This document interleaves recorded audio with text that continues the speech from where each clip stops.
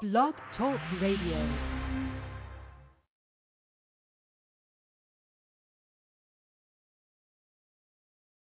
Blog Talk Radio.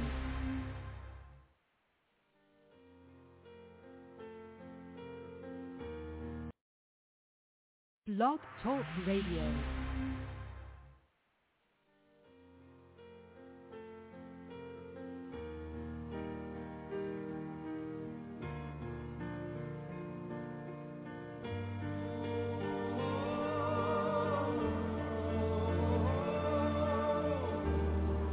Coming now. You need to come. You have to share.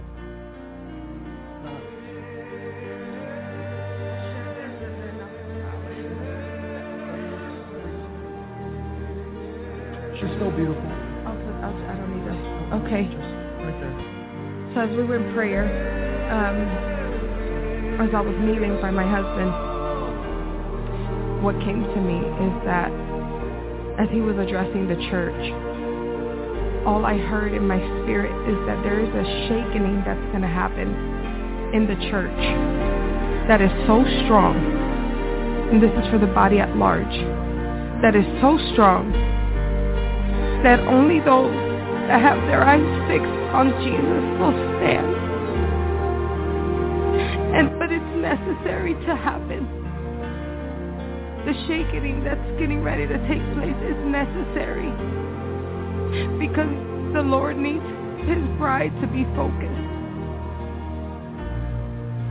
So keep your eyes focused. And I saw literally our feet being planted in firm foundation, like, concrete, when it's settling and it's wet and it dries, and our feet are like solid in him. And we were focused on him, and I saw our eyes fixed on him. And that's the posture he wants his church, firm and grounded on him, fixed on him, not looking to the right or the left, because what's getting ready to unfold and take place is beyond what we can think or imagine. And we have to be fixed on him. We have to be so just devoted and just focused on him, which is why he's trying to address his bride and get you refocused. That is not about ministry. It's not about all these other things. It's about him. And that's why he wants us to return to our first love, which is him. Nothing else can get in the way. So that's what I saw. I'm not going to add more or take away. That's exactly what I heard in my spirit. So stay focused on him. That's why he's redirecting us to be so caught up in his presence and seeking his face, because there's more that he's going to pour out for the end time, because we are living in those times now, presently. So be encouraged.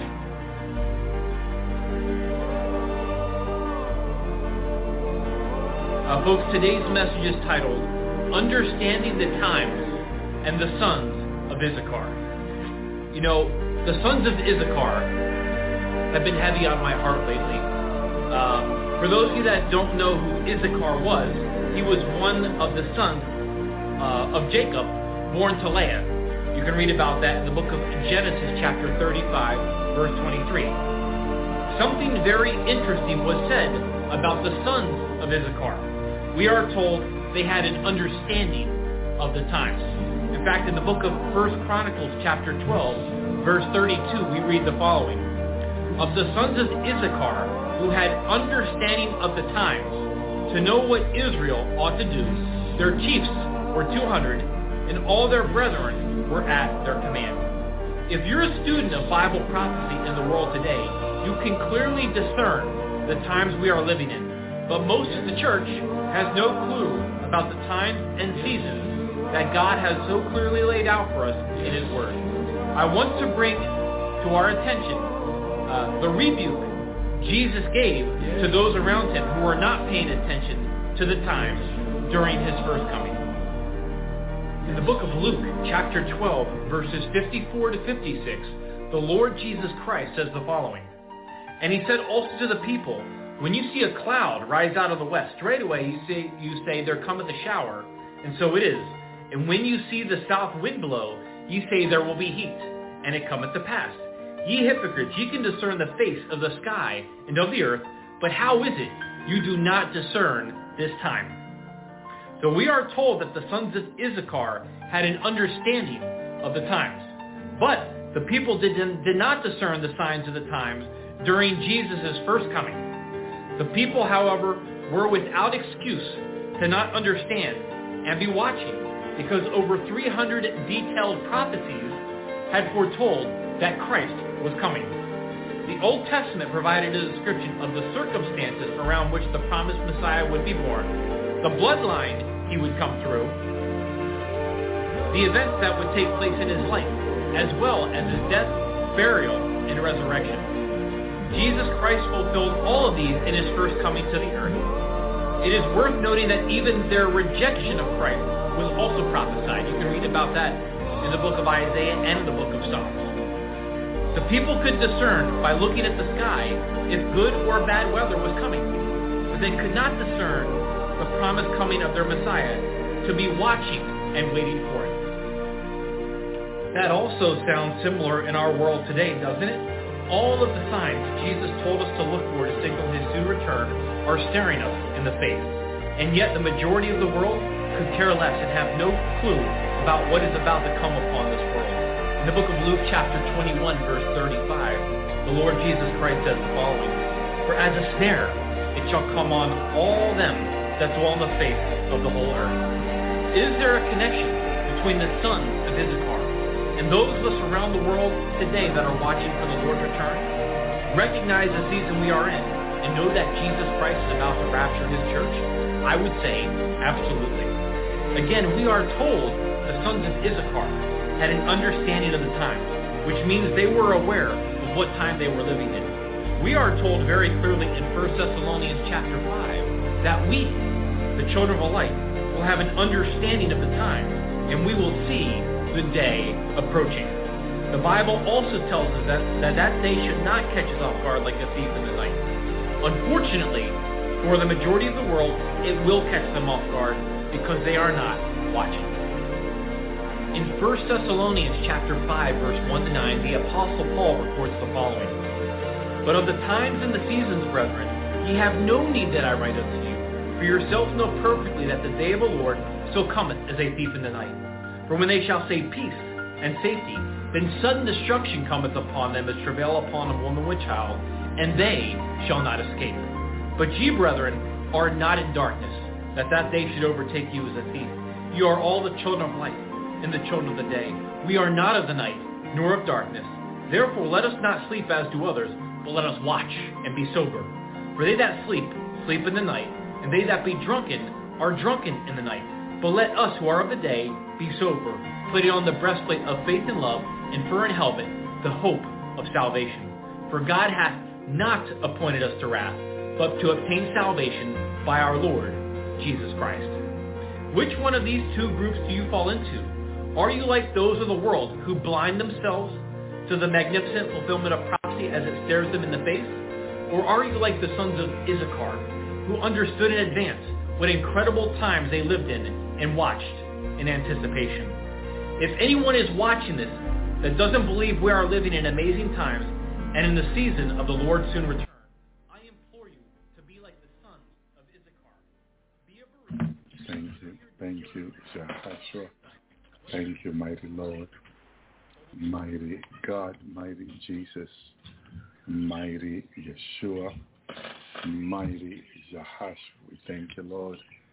We thank you, God, for the blessing to be able to share God's word. Hallelujah. Thank you, Jesus. Thank you, Yeshua. Thank you, Yahash. What an awesome God we serve. What a good God we serve. Thank you, Lord. Hallelujah. Thank you, Jesus. Thank you, Yeshua. Thank you, Jehoshua. Amen. Thank you. Hallelujah. Robert, thank you. Shalom, brother. Amen. Thank you, Lord. I'm here with my brother Tony. Amen. Who will be joining us tonight in this Bible study. Thank you, Lord. Thank you, Jesus. Amen, brother Tony. Amen. Yeah. Amen. Thank you, Lord. Hallelujah. Thank you, Yeshua. I share on Sunday what the Lord has shown unto me, which I thought it was so mighty. And I wanted to come on tonight with more detail. And of course talk about Bible prophecy, the end of days, the returning of our Messiah, our Rabbi, our Lord, our God, who is about to return for his bride that have made herself ready. Amen. Who has been repenting, seeking the Lord more than anything, getting ready for the return of Jesus. Amen. Hallelujah. We know every day is closer to the coming of Jesus because of the struggle and how it is. My brothers and sisters, some people have practically given up. But we're not going to give up. We're going to continue to endure. We're going to continue to persevere. We know how important it is that we are ready for the coming of the Lord, because it has been the Lord who called us, my brothers and sisters. So it's the Lord whom we serve. So we know that we understand who has called us, who has chosen us. It's been Jesus. So in obedience to him, to God, our Lord, our God, we want to be ready. We want to be raptured, departure. We want to come home. I don't know how many of you, have really said, enough is enough. We need to come home. Because it seems like a lot of people are so much in love with the world that don't want to come home. My brothers and sisters. And I'm not making accusation here. We're all in the same boat with Jesus, remember? We're all paddling together in the same boat. So none of us here has an advantage over anyone because we're all paddling with Jesus on the same boat. We just got to continue to do this, not give up. Don't let a few paddle and then the rest enjoy the view. But let's all work together in the same boat, my brother and sister. Amen. Because this is it. This is it. This is it. Shalom, Sister Wendy. We were listening a testimony earlier about this child, 7 years old, testifying that Jesus came to him twice recently to tell him, I am coming now.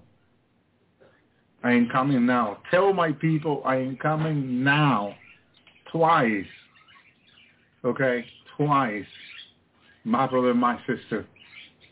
So, the Lord is coming, whether people are ready or not.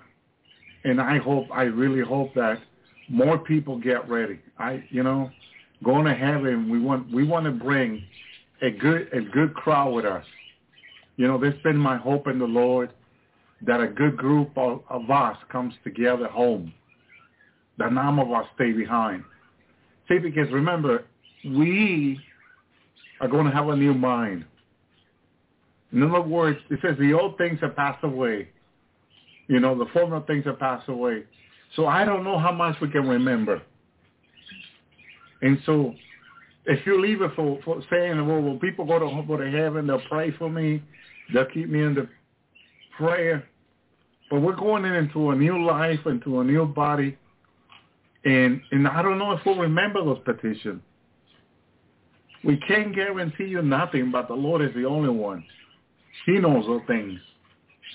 So for me to make you a promise that I will pray for you up there, when the Lord has says, I want you to come home and rest. So it's kind of violating what the Lord already promised me, I feel. So kind of, I want to do what God wants me to do. And kind of what I'm doing now is what God wants me to do, preach the gospel. Tell the people about my coming, get them ready. Tell them to get ready, repent. And that's what I've been doing, my brother and sister, warning God's people to get ready, prepare, and encouraging people the most. I'm not here to put anyone down, but encourage you to get ready. Do not miss the rapture. Do not miss the departure for anyone. I know that some people think that if they stay behind, they can probably help the children, help some of the family members. Don't do that unto yourself. Because all you're going to encounter is suffering. What do you think, Brother Tony, about those that want to stay behind to help out other people? Yeah, it's not the mentality that the Lord wants for us to have, He wants all of us to, to be saved, in a place, for the wedding supper. He has called us, to be at the wedding, which is the rapture. But yeah, He doesn't want people to stay behind, He wants us to be saved, We talked about the 144 before, and those chosen stay behind, but that's something separate, that's completely separate. This is a calling, for all of us to go home, to be at that wedding supper, because it's going to be horrible. Tribulation, the Lord has showed you, He's giving you experiences of how horrible it's going to be. It's going to be, Jesus Himself said it's like it's never been before. So it's no one should be looking forward for the tribulation. That's not, that be, because the Bible tells us, never in the Bible tells you to, to look forward to this great tribulation. It tells you to get ready, because He's coming like a thief in the night. Amen. Telling us to be ready because He can appear anytime, before we can expect it. So He just wants us to be ready, with Him, with the Lord, our hearts to be right with Him and seeking Him and loving the Lord. We were just listening to that song that really touched me, before the program. Or it wasn't a song. It was that one. It was like a word. It was the one. It's right. She's right. It's all about the Lord and nothing else. No one else. Just about focusing on the Lord. And that's how we get ready, by just focusing on the Lord and being more like Him and just pursuing Him with all our hearts. So I'm not looking for a tribulation, and no one should be. Because it's going to be too. That is so true. Suffering, I don't want to, we all go through something different, I don't want to go more, I don't want to go through more stuff. I want to, like you said, I want to go home and rest, because the rest of the Lord is the rest we want, the rest of the Lord, and when He gives you rest, that's the true rest, that's the true joy, it's that's why He wants us to go home, and get prepared and hearts ready with Him, and I feel like people like around your age, less than 30, who gets to go home early without making it to 40, 50, 60. Yeah. I see it as a blessing. Okay. What a blessing that you don't have to be here 70 years. Yeah. Going through more suffering and more things and that the Lord is about to come. He's about to take these young people home, children, babies. This is such a blessing for them to be able to come to heaven and enjoy eternity, because not everyone is coming down to the millennium. Most of them are staying home with Jesus, with God.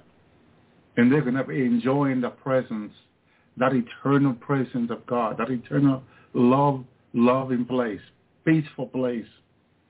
My brother and sister, pure place forever, without any worry ever, without any trouble ever. What a blessing that is, my brother and my sister. Thank you, Lord. So I want to go into my dream this week. I was getting ready on Sunday to share a dream. When that same Sunday, God's given me a dream, and it was like, wow, okay, so let me think about the one before, because the one that was Sunday morning was so recent that I shared. And I'll play it later on, but there was something Father showed to me that, wow, it really left me so much information he showed me, which I'm going to share part of it. I don't know if I can share it all, but I'll try to do my best here to share what he has shown me. And I'll begin in Ephesians 6:12, book of Ephesians 6:12. It says, for we wrestle not against flesh or blood. My brothers and sisters, hallelujah. And that's the title of tonight's message. I don't know why people think it's so inconceivable that we don't wrestle against human beings. My brothers and sisters. And I'm looking at the word wrestle. And the meaning of to wrestle is to try to throw or immobilize another person, especially by gripping with the hand, or to engage in the sport of wrestling. Like we were talking about WrestleMania. I told Tony, have you watched WrestleMania? Because I watched some of it growing up. Hulk Hogan and them. And I thought in the beginning that it was real. Okay? But it kind of gives us an understanding what wrestling means. So as I'm meditating on this today, the Lord helped me to understand even deeper. And there is that the Lord, was giving me, I believe, what he was giving me was the understanding of what happened in the garden with Adam and Eve. Adam and Eve, their wrestling did not begin against flesh and blood, although they both were flesh and blood. But they're talking to the serpent in the garden. But the serpent has been gotten hold of by Satan. Satan had gotten hold of that serpent. So the wrestle began in the garden. Satan wrestled Eve and wrestled Adam, okay, and beat them both. He beat them both, okay. And my question was, I was thinking is, why is it so inconceivable today for Christians in general not to conceive that we only don't wrestle with flesh and blood, that this is not against human, this is not against, people go in riots and they say peaceful walk and do all these things, protecting. And they're looking to claim their rights. But I believe our right comes from God. I believe most of they're requesting is the left, not the right. But they say the right, their rights. For we wrestle not against flesh or blood, but against principality. So the wrestling now this is not what's going on, Paul is saying, or God is saying. That what you're thinking is not what it is. It's not what you think. It's not what in your mind. It's not what your eyes see. Okay? But it's against principality. And the devil being the principal of them, the head of them, my brother and sister, was wrestling with Eve in the garden. Now, can we say that Eve was unprepared, Brother Tony? Was she unprepared to deal with the devil? I mean, they were perfect beings. I know that. Anybody in the chat room, was Eve unprepared?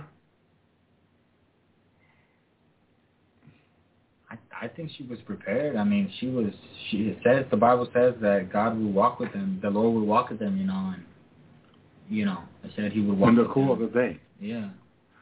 So, did she miss one of those morning Bible studies? Maybe the most important one. Yeah. I mean, you start thinking, what happened? What failed? Because as a human being, we start thinking, what failed in the garden? Because it was a perfect establishment, perfect family. What failed that the devil comes and deceives them? And to me, it looks easily what he did. But I could be looking at it wrong. And so that's why I asked the question. Were they easily deceived or there was a fight? And then the Bible said wrestle. Then you look at the meaning of wrestling. It's a fight between two. It's an engage in a sport of wrestling. To struggle to move or control something with the hands. So there was a wrestling going on in the garden between the devil and Eve and Adam. And since we know that Eve and Adam lost the wrestling, we ask the question, How come? What happened? Were they unprepared? And it leaves you with so many questions that you want to ask. And all the answers to the question are in the Word of God. Because then God says to us, take the armor of God. First he said, for we wrestle not against flesh and blood, but against principality, against power, against the ruler of darkness of this world, against spiritual weakness in high places. Then what advice will God give us after he revealed to us what we're wrestling against? Here is his advice to us. Therefore, take unto you the whole armor of God. Then the question is, so Eve didn't have the armor? Maybe the answer is yes. Maybe the answer is yes. Or the answer could be no. You know? But she fought with the word, but it looks like then she fell by the word of the devil, by the lies. You know? She should have stayed on the word. Why was she convinced out of the word? She was right in the beginning. She said, God has told us, she told the devil, the serpent, the enemy, that God has told us to not eat because the day we eat, we'll die. And, she started right, fine, But then she... Okay, so we see what the devil did with Adam and Eve in the garden, how he deceived them. Now let's take it to Job. How come he could not deceive Job? Yeah, it was definitely yeah. It's the same devil. The same one, yeah. And they're just different believer in different time. How come Job doesn't fall easily like Adam and Eve? Well, Job was different because Job, was in the flesh. He was suffering. You would think he would have fallen. That's what you would think, right? Because he was suffering like no one else. Job seems to us like he found himself in a work condition. He could easily get sick, which Adam and Eve could not. Yeah. You see, there was an advantage Adam and Eve had in the garden over Job. Because you got to compare the story, because God gives us a story for us to meditate on. And we have to come out of the story with a conclusion. Something that we can apply to ourselves, to our own life. What did Job do different than Adam and Eve?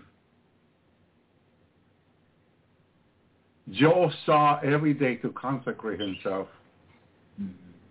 Every day, the Bible says. And that gave Job an advantage over the enemy. Believe it or not. What's going to give us an advantage is what we do every day.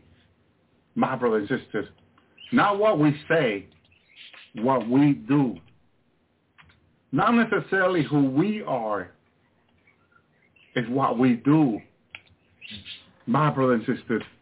Because to God, my brothers and sisters, action speaks better than word. Hallelujah. Thank you, Lord. Job did something every morning that made Job, hallelujah, my brother and sister, says that Job, the man was perfect and upright, one who feared God and skin evil. Okay? And then it tells you there was 7 sons and 3 daughters was born unto him. And then Job, my brother and sister, it says in verse 4 that they went to feast. Okay? But Job, so what sort of the day of their feasting were ended? Job sinned and sanctified them, rose early in the morning and offered burnt offering according to the number of them all. For Job said, it may be that my son have sinned and cursed God in their heart. So Job did continuously. Anything that you do continuously, my brother and sister, this is where we need to stand. Because just say I'm a Christian, but continuously not sanctifying yourself in prayer and fasting with God is dangerous. But continuously being and repenting and seeking the Lord is what's going to make us strong in the day of temptation. And every human being from the garden we know, according to Adam and Eve and everybody else, temptation, the devil will come to everyone, each and one of us. The thing is, how are we standing for God when the devil comes to tempt us? That is the question. How are you when the devil comes to tempt you? Are you of right standing with God? Are you of right standing with God when the devil comes to tempt you? Job was right standing with God. Fearful men of God. And continuously was seeking God. And the devil cannot defeat Job. The devil wrestled against Job. And Job remains standing before the Lord. The devil came against with sickness and brokenness of heart and brokenness of his pocket. He left them broke. Will you be standing with God broke? Or you need to have some money in your bank account to stand with God? See, this God will put us to the test. I know that you feel better when you have money in your bank. You feel better, right? But can you feel the same when you have none?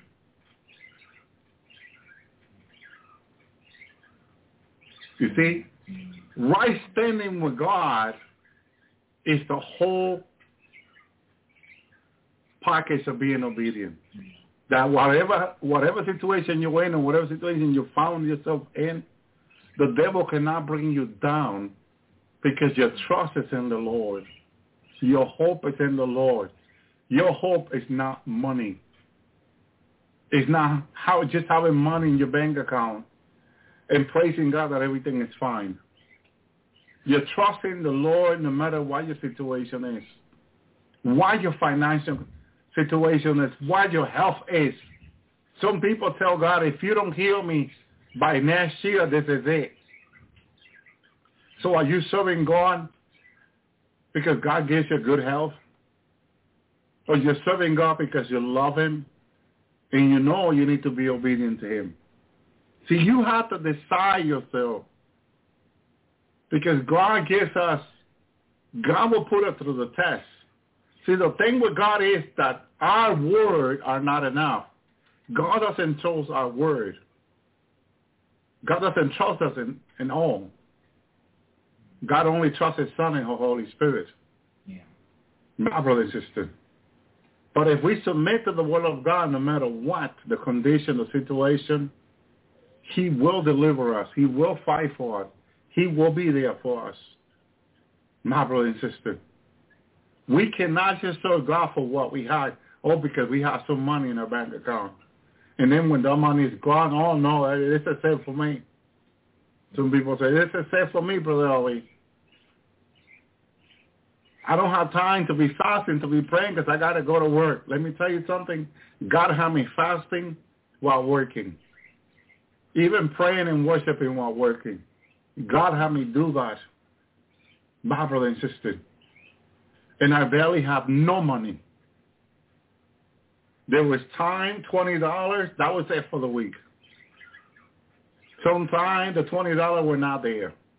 I was broke. Nothing. And still seeking God, fasting and praying. It didn't matter. Because God did not offer me a check for me to serve him. He offered me eternal life that cannot be bought with a check. My brother and sister, you need to understand the calling that we have. Hallelujah. You can see now how the economy is falling little by little. And how many companies are closing down, banks are closing down, people are losing their jobs. A brother was saying how many banks and companies have closed in the last months alone. My brother and sister, naming them. I'm not focused on that. To me, they can all close down. I still be serving the Lord. That's my thinking. Hallelujah. Our trust is in the Lord. Our hope is in the Lord. Whether we live or die, we will be for the Lord. We serve the Lord. Thank you, Jesus. So the question is, the Bible said, therefore take unto you the whole armor of God. You cannot take these armor without praying. Because a lot of people say, so how do you take the armor, brother? You need to pray them into your own life. And you can even pray them to someone else, like a son, like a daughter, someone else. You know? Take the whole armor of God, that you may be able to withstand the evil day. And having done all, and some of us can say, I think I have done all. Stand. So stand. This is why if Adam and Eve had the armor, they would have been standing. Job had it. He was standing at the end. Job was not kicked out of the presence of God. Job was brought into even more of the presence of God. Where Adam and Eve were kicked out of the garden, out of the presence of God. You see the difference? Taking the armor, my brother and sister, is so important. It's so necessary. Because it's what's going to keep us standing. Why are there not many people standing today as they should have? As God told them to take the armor. Because they didn't listen to the Lord to take the armor. So they will be standing when this bad day will come. So many people have fallen off. So many people are not what they used to be years ago. Because they stopped taking the armors of God. This is why they're not standing. Because God said that if you do take the armor, you will stand. To stand, you need to take the armor. Just to stand. Hallelujah. And why? That you may be able to withstand. Do you understand what the word withstand means, Brother Tony? To withstand, like, how can I explain it? Like withstand is like withstand the storm, kind of like that. Like withstand, like I'm not sure how to. Thank you, Lord. Put into words, but I do have I do know what it means. I kind of trying to explain it, but. Amen. Yeah. Amen. Thank you, Lord. I know it's in Spanish. In English, I'm trying to find the right word. Mm-hmm. But yeah, I do know what it means. Yeah. Amen. To stand and withstand. They have its difference, but. When you withstand, persevere. Thank you for the word. Yeah. Persevere is another word for withstanding. It's like when you're withstanding anything, it's like everything is coming against you. Mm-hmm. But it's not bringing you down. Right. Because you're withstanding them strong. You are strong enough in the Lord, or the Lord will make you strong enough in your relationship with Him, that no matter what storm comes against you, you're still standing, you're still strong. The storms are not bringing you down. Right. You know? And so when the storm came into the garden, Adam and Eve, seems to me like they were not ready to withstand the enemy. But when the enemy comes against Job withstand the enemy strong and lost everything he loved, but still staying strong. What they even in Adam loose in the garden that cannot keep them strong. I know that the significance of the garden was all. Because he had dominion over the birds, fish, everything, mammal, everything. Yeah. And losing that dominion to Adam and Eve was a lot. Yeah, a lot, yeah, for sure. But now Joe also was a wealthy man who had many cattle, many animals. That means he had a lot of land, very wealthy. So how do you compare the wealth of Adam with the wealth of Job? It's kind of similar. in a way. They both had a lie, yeah. They both had a lie. Think about it. So why could Job withstand the devil? But Adam could not. Yeah, well, that's a great example of Job. That's really because he was faithful. He was barely, you can say barely standing, but no, he was suffering but that's a great example. It's really few people in the Bible suffered, described in the word, of course after the Lord, but Job was one of those that suffered one of the most, because he lost what he loved the most, especially his I think he lost his children too, right? His sons and daughters. And he did. And so he lost what he loved the most, so that tells you the question is why Adam loved the most? His wife? Yeah, because he only had her when they sinned, so. See, Adam did not correct Eve when she was wrong, but Job did correct his wife. Yeah, Job did correct her, yeah, correct her. It looks like Job was standing stronger than Adam, but then Adam is the father of all. Yeah. Think about it. Didn't give us a good example.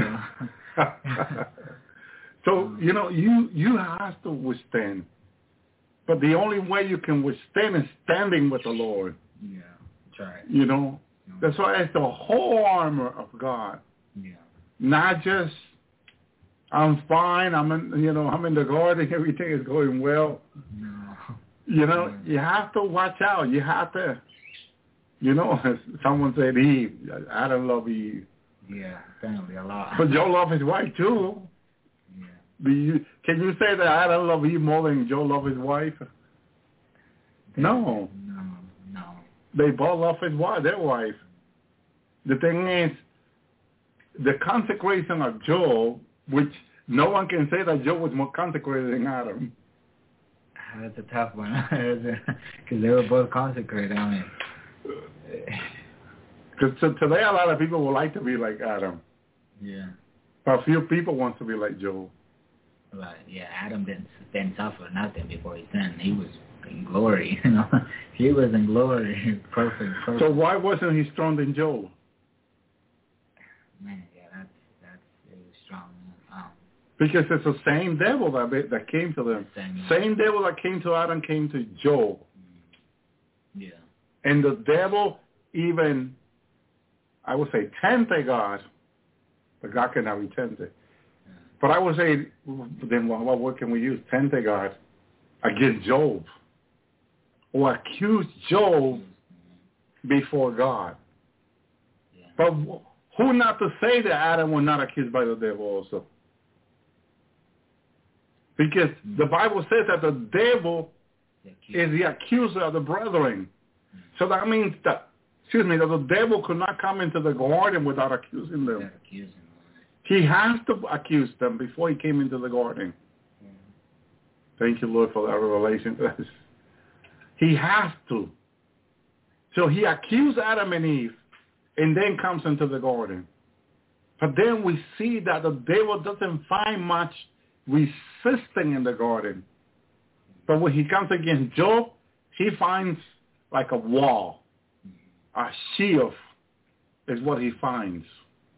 Because look what the Bible says about when you take the armor of God. Stand therefore having your loin girded with the truth, having the breastplate of righteousness, and your feet shod with the preparation of the gospel of peace. Above all, take the shield of faith. My brother and sister, Job had this shield. Yeah. Job had it. Can anyone say Adam didn't have it?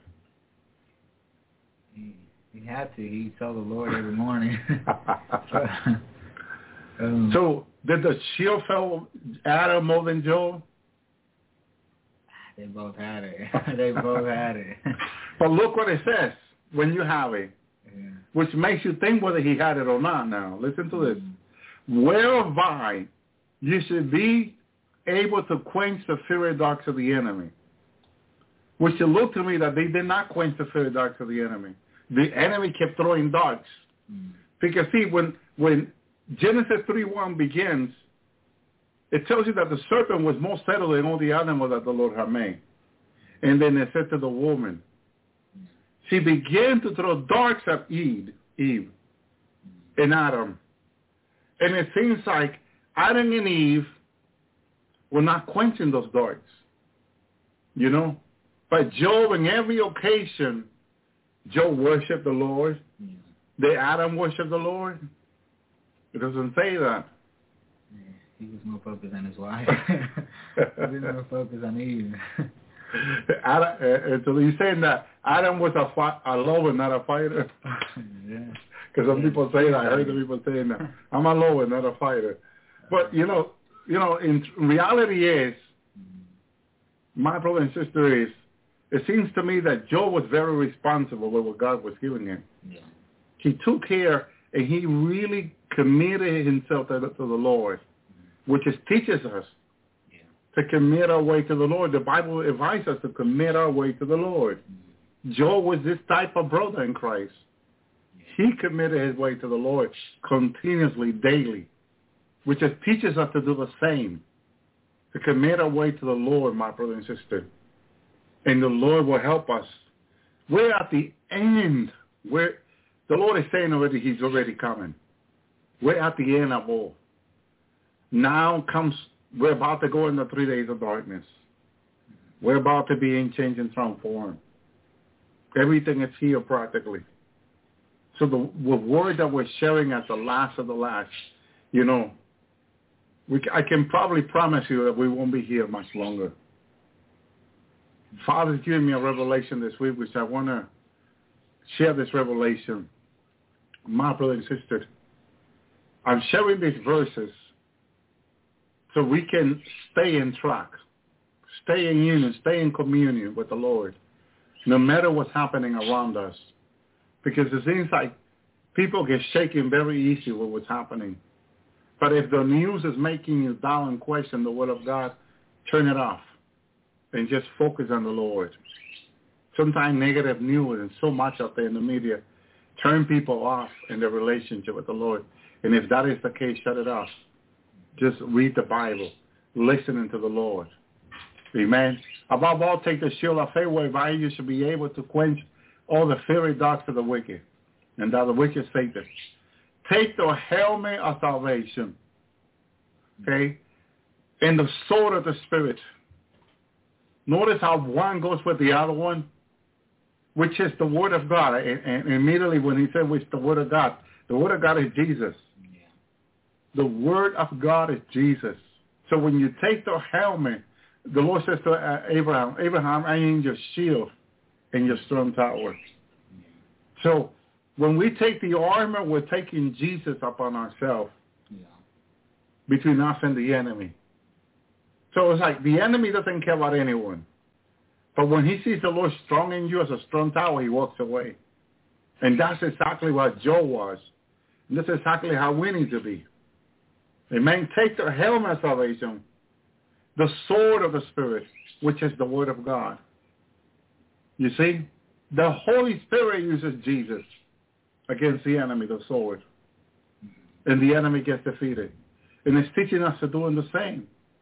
The sword of the Spirit, which is the Word of God. So the sword is of the Spirit. So this sword, which is the sword of the Spirit, that means that this sword is not just any sword. Because you think about a physical sword. But this is a spiritual sword that is special against the enemy. This is the one that defeats the enemy. This is the one that the enemy fear. Sword of the Spirit. Nothing else that can be compared to it. And it's because the other ones are more like defensive, but the sword is more of, like attacking. It's the only one you can use to actually. Amen. Because even the shield, that's to protect you, but the sword is the one you use, that's when you attack. The rest is for protection for you, and the other ones. We need to do spiritual warfare once in a while. Bind and rebuke in the name of the Lord. It's important, my brother and sister, that we take the time not just to pray and ask, but to bind and rebuke in our lives, in our family, in our home, because the enemy wants to come in there and rule. He came in the garden, and Adam and Eve could have bind him and rebuked him, but they did not. That's why we are told to take the sword of the Spirit. That means this is a spiritual wrestle that we have, vital. And we need to take that sword and bind the enemy and rebuke it. Pray immediately. When something is going weird in our home, in our family, in our life, we need to start praying and binding and rebuking. The enemy is trying to come in and bring division, argument, separation, and so much more. This is what we bind. This is what we come spiritual. We do spiritual warfare. My brother and sister. Verse 18. Praying always with all prayers. So what kind of prayer should I do, Brother Ellie? Some people ask. All prayer. But Brother Ellie, can you be more specific? Well, can the Bible be more specific? All prayer. Praying always with all prayer. So how long should I be praying for, Brother Ellie? Well, the Bible says always. What is up to you? An hour, 10 minutes, 15 minutes? You know, some people see things different than other people, so that's why I got to ask, what is that for you? 10, 15 minutes? To me, always is like 24 hours, 7 days a week, 365 days a year. What is always to you, brother? To me, always is all the time. You, wherever you are, you know. Sometimes you're not in your home, you can pray out anywhere. You know, I do that, you know, anywhere I go. And people, you know, of course, they kind of look at you kind of weird when you're out there praying, you know, but you got to do it everywhere, you know. And then you said that's what kept me strong. Yeah. Yeah. You got to pray. You got to pray everywhere all the time. That's how I see what that says right there, praying always with all prayer. It's praying, you know, all the time. Look at the Lord. He would pray, the Bible says, all night, you know, and he would pray all night with the Father, and, you know. He didn't let his disciples stop him, because there was some time that Jesus will go among the multitude and disappear. They will be looking for him. They could not find him because he was already in his all-night prayer. Yeah, he was. But, you know, it sounds like he was rude because, you know, they're celebrating the victory. They had just cast out legion of the people, and all the people got sick, and he resurrected the dead. And they're expecting the Lord to stay with them and celebrate. He just walks away and goes into the they're celebrating. All of a sudden, they cannot find him no more. He's gone. He's gone. He's gone with the wind. He's gone. Yeah. And they could not find him. He was praying with the Father not long. Now, I believe, my opinion, he was thanking God in his prayer. Yeah. Instead of thanking man, you know, people come to you and say, oh, thank you, you know. And then you'll know, you got to thank God. The Lord was the one who did the miracle, who did the healing, that did the deliverance. But they want to thank you. But here's the thing. Jesus, I don't think that he was unfriendly, because he's not. I don't think that he didn't spend time with them, because he did. Yeah. You know, I didn't think that he was always serious, not because he smiled a lot of the time. I seen him smile. I think that since the Lord is God and understands all things, he knew that the enemy doesn't rest. And that, yes, they cast out the devil. Did he know that the devil was getting ready to return with another attack? Yeah. So the Lord was always ready. Always praying. He was always ready for battle. So to him, wasting time, as we say, with silliness, because sometimes we say that with silliness, and sometimes we do waste time with silliness. Yeah. To him was a waste of time. This is what's going to happen to us when we get to heaven. We're going to sit in heaven, and if God allows us to look back to our life, because we're going to be able to look and understand certain things. We might be able to look and say, wow, how much time we wasted. Yeah. That we could have spent it praying and seeking the Lord more. I just know that you learn things in heaven, because the Lord showed me this more than once. Jesus showed me this more than once in heaven with the brothers and sisters that had gone on before us, that there were things that they could have learned on the earth, but they did not. There could have been a lack of faith. There could have been a lack of commitment, lack of prayer, lack of fasting and all that. Whatever, that he didn't reveal to me what was the lack of. Because it could be that if I know you, I'll be judging, in my own opinion. Because we could do that with people. He doesn't want us to judge. We're no judge. He's a judge. We're here to help people and intercede for them. So, but he did reveal to me people that could have been walking in the power of God, almost supernaturally, but could not, did not, because of the lack of commitment. Whatever the reason is, again. But they should have been there. And they're learning now in heaven as they go forward to being with God in heaven, to walk in the power of God. But they should have been doing this on the earth before they came home, my brother and sister. So right now, God is giving us the few seconds in the spirit that we have left. So I look at it like a second we got left in the spirit before we go home. We could be learning. I was in prayer with the Lord a few days ago about this. And when he begins to reveal me things that we can ask for, we have not, because we ask not, the Bible says. A lot of people, there are things that they want to have, that they really want to have, and it might be that they really also need, but they have not, because they ask not. And when he said ask not, it's spending time with God in prayer, my brother and sister. And that's very difficult to a lot of believers to spend time with God. Because a lot of people wants to pray with God 10, 15 minutes and just walk away. And sometimes God asks you an hour or two in prayer or more. And you may be fighting with him saying, oh God, 10, 15 minutes is enough for me. I get bored, I get tired, I can't. Some people say, but you're wrestling with God. See, Job wrestled with the Lord. But, not Job, Jacob. Jacob wrestled with the angel of the Lord. But he wrestled for him for his blessing. I will not let you go until you bless me.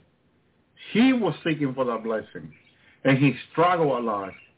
And when he had the opportunity of being blessed, he was willing to die. Because the angel said, don't you know that I could have killed you? He was willing to die for his blessing. What are you willing to do for God to bless you? Jacob was willing to die. And the angel told him he could have killed him. That means the Lord saw that Jacob was willing to die for the blessing. What are you willing to do for your blessing in God? Because you got to be like Jacob.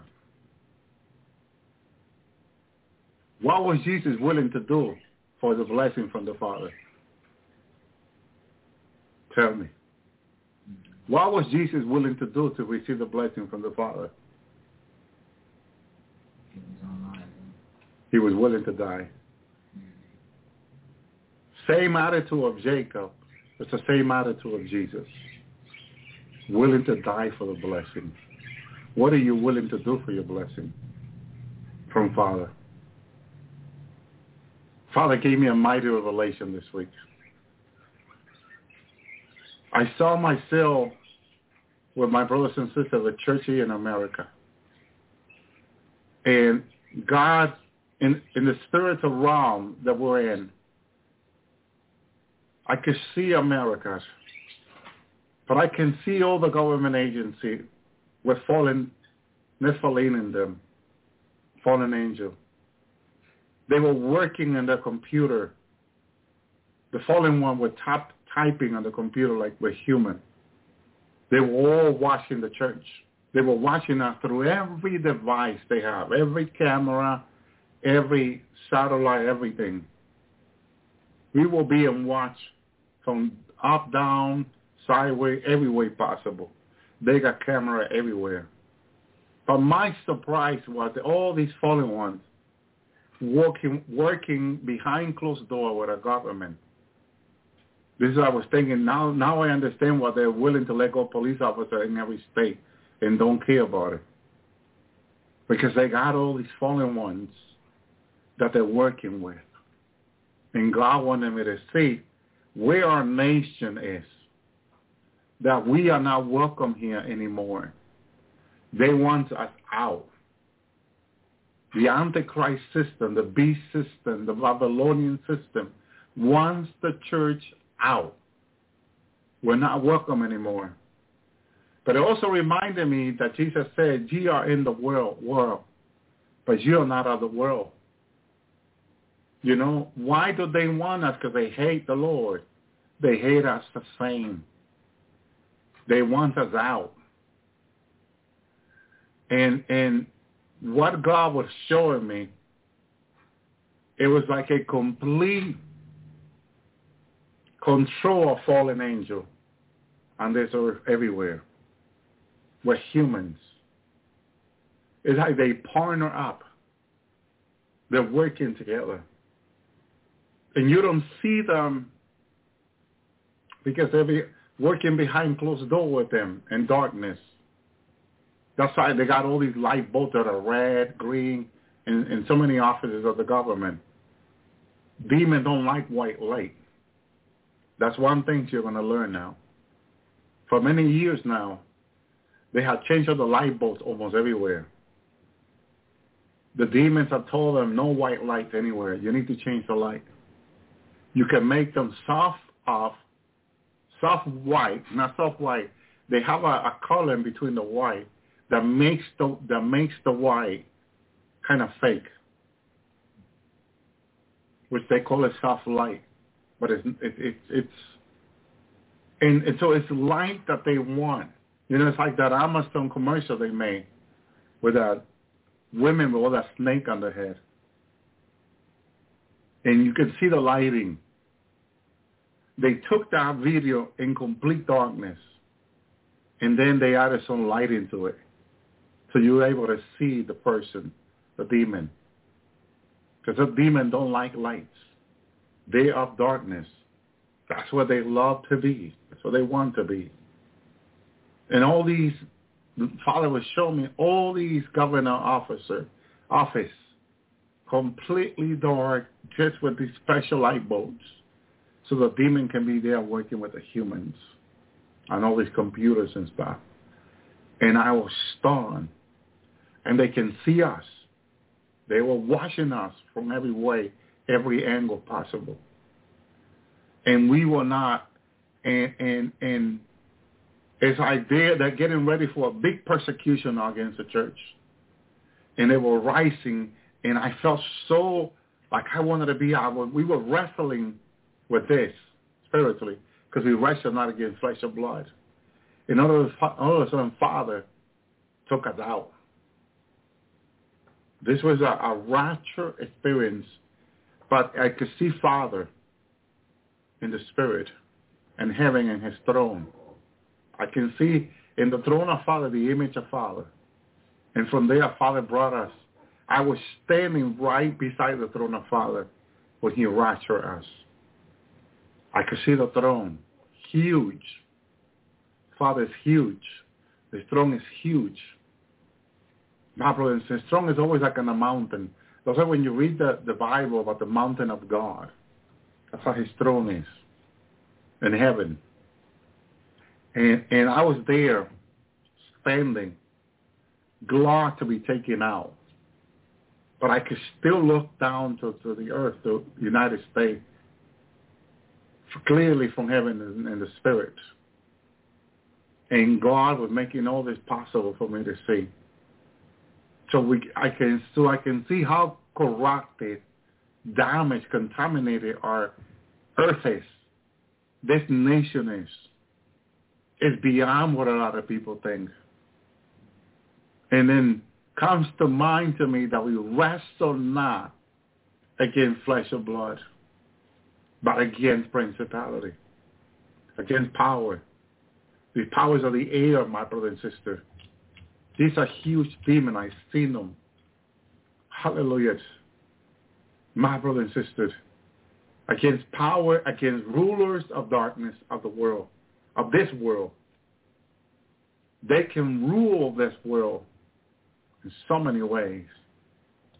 Against spiritual wickedness in high places. My brother and sister. There are high places like government places to me. Because these are the people everyone respects. IRS, CIA, FBI. I could see them all in those agencies, working with them. And the human working with them like friends, like brothers. Not like, how in the world can they just work with them? And they're there, they're talking with them, and they know who they are. But they're not telling him. That's why all these government buildings, they have changed the windows. They have changed the lighting, the curtain. They have changed all the curtain inside. They have become more secretive now than ever before.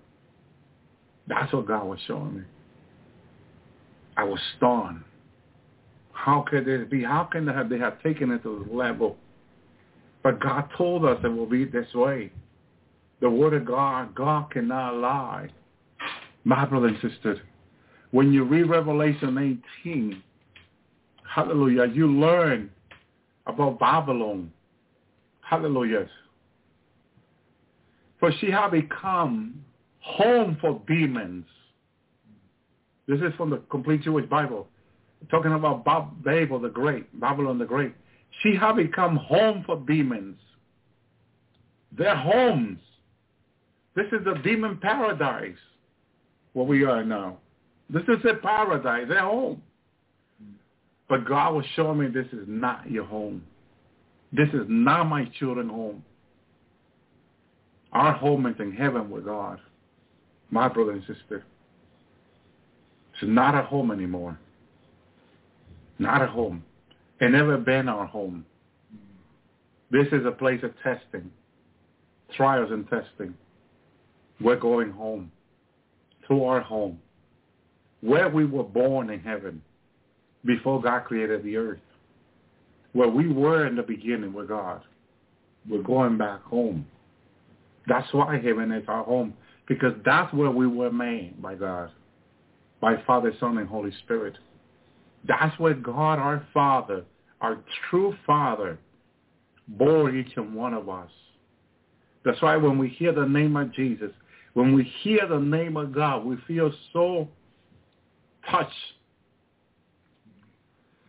Because he bore us. He's our Father.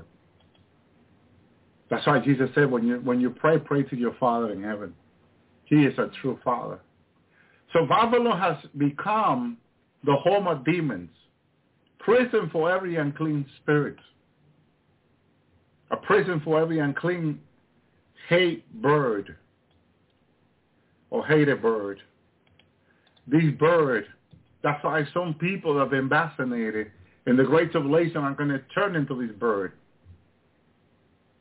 Okay? They're going to turn into these birds. Some will turn into demons. Some will turn into a clean spirit. And some will turn into birds. For all the nation had drunk in the wine of God's fury, caused by her whoring. Yes, the king of the earth went whoring with her. In front of her unrestrained love, luxury, the world businessmen have grown rich. Babylon have made all the nations rich. My brother and sister, because she don't care about people being saved. It's not about people being saved. It's about making people rich, but then poor in God, poor in the Lord, not ready for heaven. Because everything she offering them is lust of the eye, lust of the flesh, the love of money, which is the root of all evil. Loving money is so dangerous. If we can understand just that, What can the love of money cost to us? What can be the outcome for us loving money? The outcome, my brother and sister, can be very dangerous. Very, very dangerous. Hallelujah. America in heaven right now is known as Babylon the Great. Not every nation had received such a high calling or name to be an evil. The Babylonian was. There were other nations. Now in the last days of America have become Babylon the Great. My brother and sister, it was not so, but it's what she had become, because the Bible said that she had become. She had become. It's something that she became on her own. The people living in this nation, what do you understand when you say she had become? Brother Tony? She has become, it says it used to not be, but it sounds like it's just something recent. It's something that just happened. It sounds like. Because it says she has become. Mm-hmm. So it's like she wasn't, but then now she is. Mm-hmm. You know. Amen. Yeah. Now she is, you know. So she is now. She has become a home for demons, a prison for unclean spirits, a prison for every unclean hated bird. But look at the word here that we are ignoring here out of all these two words. Yeah. Prison. Prison. Okay? They do a lot of testing with prison, especially in this nation. In prison. Yeah. And prison is very important in this nation, many nations. Mm-hmm. But to imprison spirits, to imprison unclean hated birds, that's what Area 51 is, a prison. It's a prison. That's where they're being held. There are other places like Area 51, but it's an example. Area 51 is just an entrance of the prison. So they have 1,000 feet below the earth, or 1,500 feet in some area. It's a prison. Okay? Thank you, Lord. Thank you, sister. It's a prison. They have imprisoned these spirits and demons, the Bible says. The nation in the last day that had these things in prison is Babylon. United States have these things in prison. The Lord took me to the prisons. I saw them in prison. They can't get out. There's a time when they're going to get out. And that time is almost here. They want to get out. They've been in prison. They're going to get out. My brother and sister, think about it. Imprisoning these things, holding them captive, but they're going to get out. They're going to get out. A prison for unclean spirit, a prison for unclean hated birds, a nation that will have them in prison is America. For all the nations have drunken the wine of God's fury. So she have affected now all the nation, Brother Tony. What do you think? Yeah, it's pretty clear. You know, that it says all nations have become drunk. You know, because of her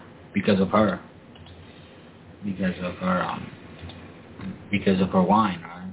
Mm-hmm. So other nations have been affected. You know, usually they say when the leader falls, their members also, most of them also fall. So it's like, you know, it's like it was a good example. It started well, but then, you know, like it says there, it was, you know, it's, you know, since that fall, it's fallen. You know, many other nations went the same way. Now, what do you understand when God said that they have become drunk? Because remember what drunk means. Mm-hmm. When a person is drunk, that's why a person legally is not allowed to drive drunk. Mm-hmm.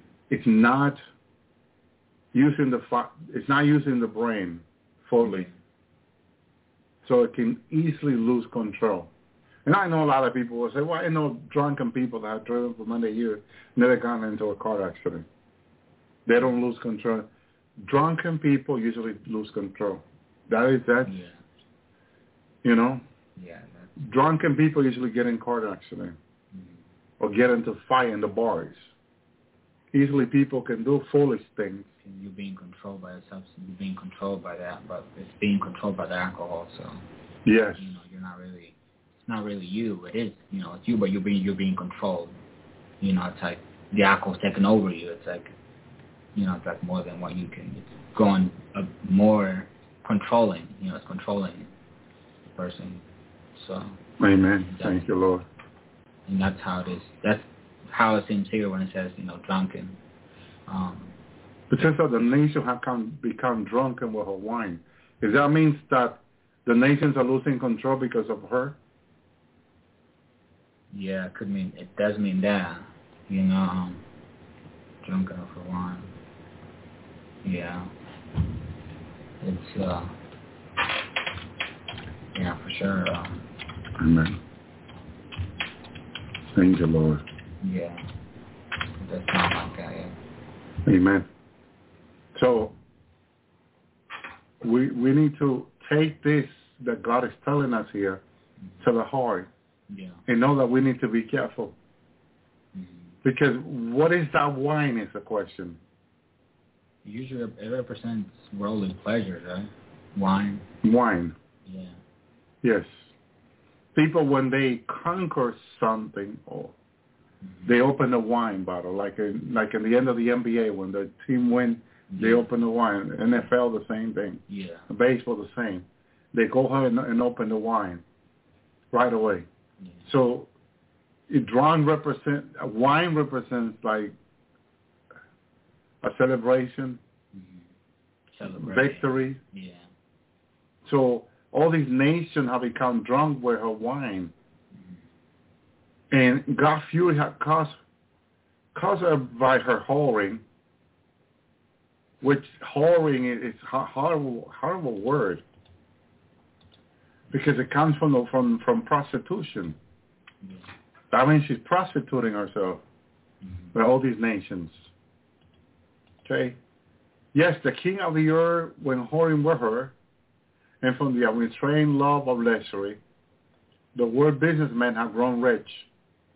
Then I heard another voice out of heaven say, my people, come out of her. Now, God can God have mercy with all. But look how God now is saying to his people specifically, come out of her. Come out of her, yeah. Why his people? Yeah, he said, it does say that, yeah, my people come out of her, her system, anything that is of the world. I feel convicted that we shouldn't be part of anything that is of the world. Certain things, I believe, there's a certain conviction in us when we know we shouldn't participate in certain things. That's because it's of the world and it's not pleasing to God. But it's just my people. That's us. It's like when we were playing basketball. Yeah. And we played good. There were days that we would win. Oh yeah. There were days we were celebrating. There were other days we didn't win. But we were coming out with a good team ourselves. Yeah. And we were planning to play more basketball, that. But then there were people of the world who started swearing, cursing. And what I'm saying is that it's not a bad word. It's evil word. Mm-hmm. Because if people are in darkness, they practice evil is what they do. And I always have said it for so many years because I used to teach young men in the church. And I used to tell them this. He's speaking bad word. No, it's not word. It's evil word. You're copying the evil of other people into your language. And you're practicing the same, which is not pleasing unto the Lord. We should never copy evil. or do evil, my brother and sister, because we're children of the light, not of the darkness. For that reason, we've been separated unto God. Now, one thing Father showed me in this revelation this past Sunday was that he's in control and that he has hold of us in his hand. I can see all of us in the hand of Father. He has the whole wide world in his hand. Our lives are in his hand. And he was holding us in his hand. I could see Father's hand holding us in his power. When he brought me in, I have you in my hand, my son. Like, I have you. I'm not going to lose you. The world cannot take you away from me because I'm... But then, see, God will ask us to be obedient. And then God wants us to be... I know the Lord's been pleased since he told me not to go to the park anymore because a demon will be swearing, they will make you sin, he says to me. I said, Lord, okay, I won't go no more. I haven't gone. Back again. I'm thinking, I'm going to play basketball, keep myself in shape. Playing basketball, running, makes me lose weight, makes me, So that's the reason I was thinking to do it. But now I know that, And then I'm thinking maybe I need to eat less. I need to keep myself, as much as I can, try to keep myself in shape because health-wise it's advisable, But we're so close to be going home. It's better to stay close with the Lord. My brother and my sister, it's important that we stay close with him. Because you can see how fast the days are going by. We were in the beginning of the year a few months ago. January. We're in October. Months have gone by so fast. We were planning last year for this summer. Summer's already gone. We might be planning for the winter. And, it's just everything is so fast. But I understood in this revelation of Father, he's about to bring us in. In. Whoever's in the hand of Father now, secure, is coming in. He's bringing us in, my brother and sister. Which also, him bringing me close to his throne, I was telling Brother Tony about that the Lord had revealed to Brother Larry, remember, that in the day of the rapture, when we come home, there's going to be a celebration in the third heaven, first planet. And there's going to be another celebration in the third heaven, third level where Father is. Okay? Those that are ready to go to the third level in the rapture, when they come into the first revelation to see their family, to see their gifts and all that, then Father has another celebration prepared for us that he wants us to come in. But not everyone will be able to come to that one. Only those that are ready, Father told Larry. Remember Larry saying it to me. I said, I'm going to seek that. I want to make sure I'm ready for that one from the Lord. So please seek more of God. Seek to be ready for the celebration with Father, because it's going to be amazing. Houses in the third heaven, third level are made of diamonds. A whole diamond carved into a house, beautifully, where people dwell in. You don't have that in the third heaven, first planet. Only in the third level, third planet. You're going to see an amazing thing up there. I've seen it. And I tell you, it's amazing. You do not want to miss that place. Prepare for those that love him. Things that I have not seen, ears have not heard, are the things that God has prepared for them that love him. Get ready. Get ready. Seek for more. Seek for more from the Lord. Say to the Lord, Lord, I want to come to that second celebration. Because I believe when Father brought me in and I was standing there, I'm like, oh, I'm going to be in that, me thinking I'm going to be in that third. I mean, I knew it for a while that he was going to bring me there. But, it's awesome to know that I can still come to that celebration. I'm always checking myself with the Lord. Something I do. that it may get some people annoying. Because we go, no, you're right, brother. Just, you know, in our rightness, we can be prideful. Yeah. I learned that. The only way, see, Paul said to Timothy, to seek himself to be an approved. Mm-hmm. And that approvedness is God saying to you, you're right. Yeah. Yes, you may come in. Sure. Imagine someone thinking that they're right and then finding out that they're not. Mm-hmm. Our heart, the Bible says, can deceive us. Yeah. When you think you're right and you're not, God says, no, you're not. So please, seek yourself to be approved by God. If you want to know if you're ready to be going to that celebration, ask the Lord. Wait to hear from the Lord. Fast and pray and ask the Lord, Lord, am I ready for that third heaven, third level celebration? Because I want to come to that one. Lord, I don't want to miss that one. Yes, we're going to receive many gifts in the first planet, but so will be in the third. Some people, just to get to the third level, you know how many years they're going to take? One case I know is 20 years. One case I know. There might be cases it could be 100, 200 years. Only the Lord knows how many years. But some people will take long waiting, you know. And I know some people say, but in heaven 20 years, what is 20 years in heaven? Yeah. It's like a day of breeze. But let me tell you, still when other people went forward to enjoy it, you still have to wait. You know, you're like, you know, I really want to go there. Yeah. So please, it's easier on earth to seek for this than in heaven. And in heaven, the way you arrive, and that way, if you need to go to the testing center to be tested to remove things from your life, yes, it's, but you still got to go. And you got to go through the process. And then once you're in the first level, third planet, first level, you got to go to the second planet. That's years to go there, and then years to go to the third.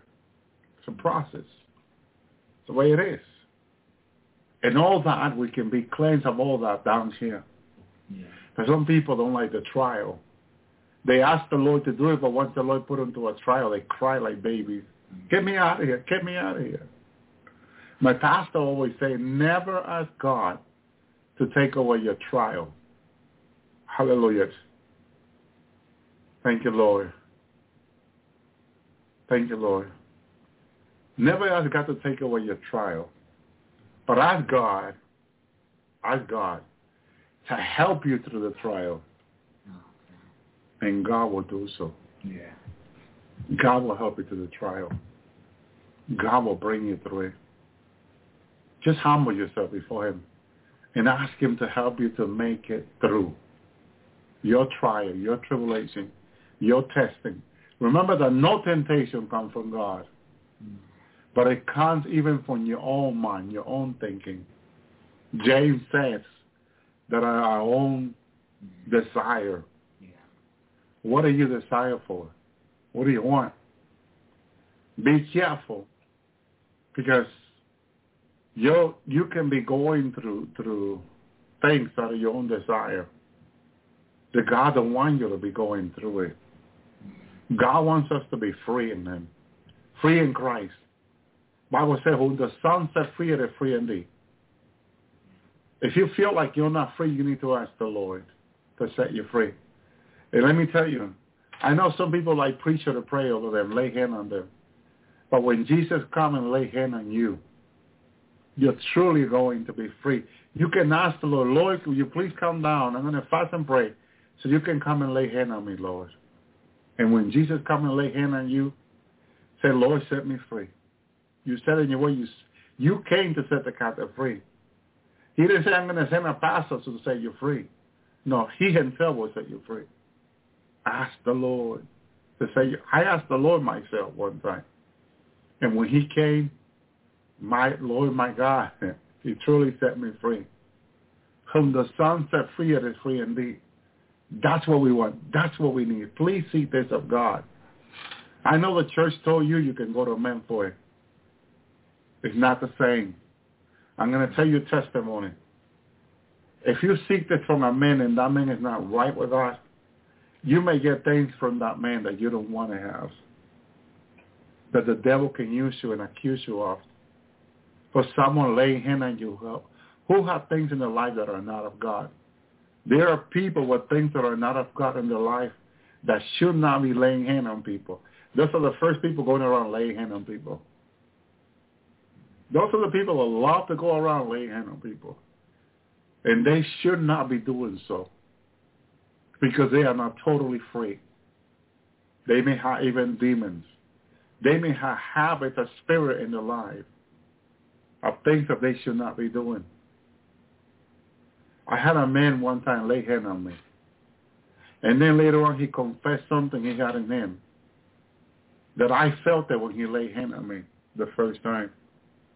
And I'm like, what is this?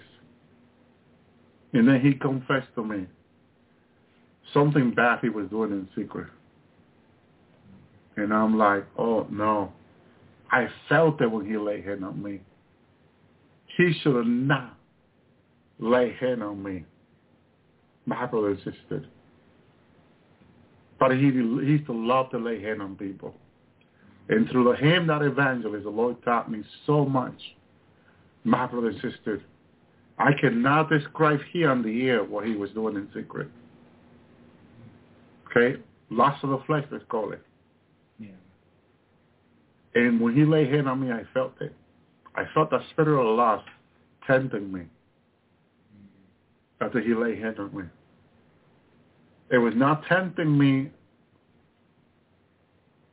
before until he laid hand on me, and it's, you know, he boosted that spirit to tempt me. And I was struggling with that.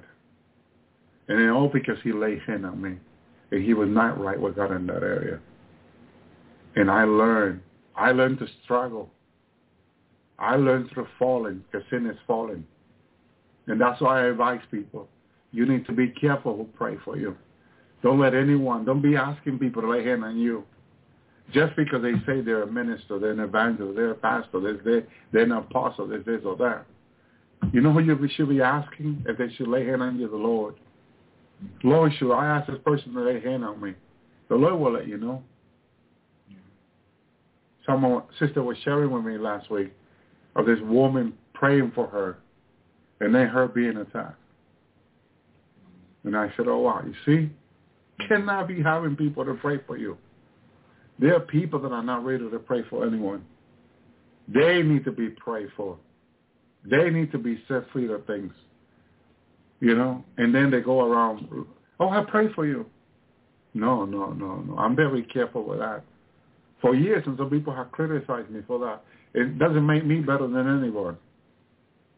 We're all in this, seeking the Lord together. But the Lord teaches us through our mistakes. I made my mistakes so many times. I didn't want to keep doing it. You know? When you fall, and then you're able to get up again, you don't want to keep doing the same thing because you're falling, you know? And you cry out, you're repenting to the Lord, Lord, I'm so sorry for this or that. I should have not done that. I should have not made the decision. Because every decision we make to sin, when we sin. But then to get up again, sometimes it's so hard. It's so difficult. You know? But then when you cry out to the Lord and you learn that the Lord is always there for you, and you sincerely repent and you fast and you pray, Lord, I want to please you. I want to serve you. I want to be holy and righteous like you, Lord. Help me, Jesus. Cry out to him for that. I shared when the Lord stopped me from falling. Demon came to tempt me in the middle of the night. And Jesus stopped me from sinning because of that demon. Like, oh, Lord, thank you. We need to ask the Lord to stop us from falling, even in our sleep. The Lord can keep us from falling. The Bible says he's able to keep us from falling. So if he's able, why are we not asking him to help us? Because of pride. Believe it or not. We have not, because we ask not. Why don't we ask? Because we're pride. Yeah. Pride is keeping us from spending hours in prayer. Pride, nothing else. Pride is what's keeping us from asking. So am I going to spend all my life asking if that's the will of God? Yes. Because we're here to do the will of God. Jesus spent all his life praying. What did he need? He was God. What did he need to pray so much? To teach us. Jesus could have said, I'm not going to pray. I'm God. And he prayed all night. But he prayed all night. Yeah. But he could have said, I'm God. Was he wrong? He is God, God the Son, yeah.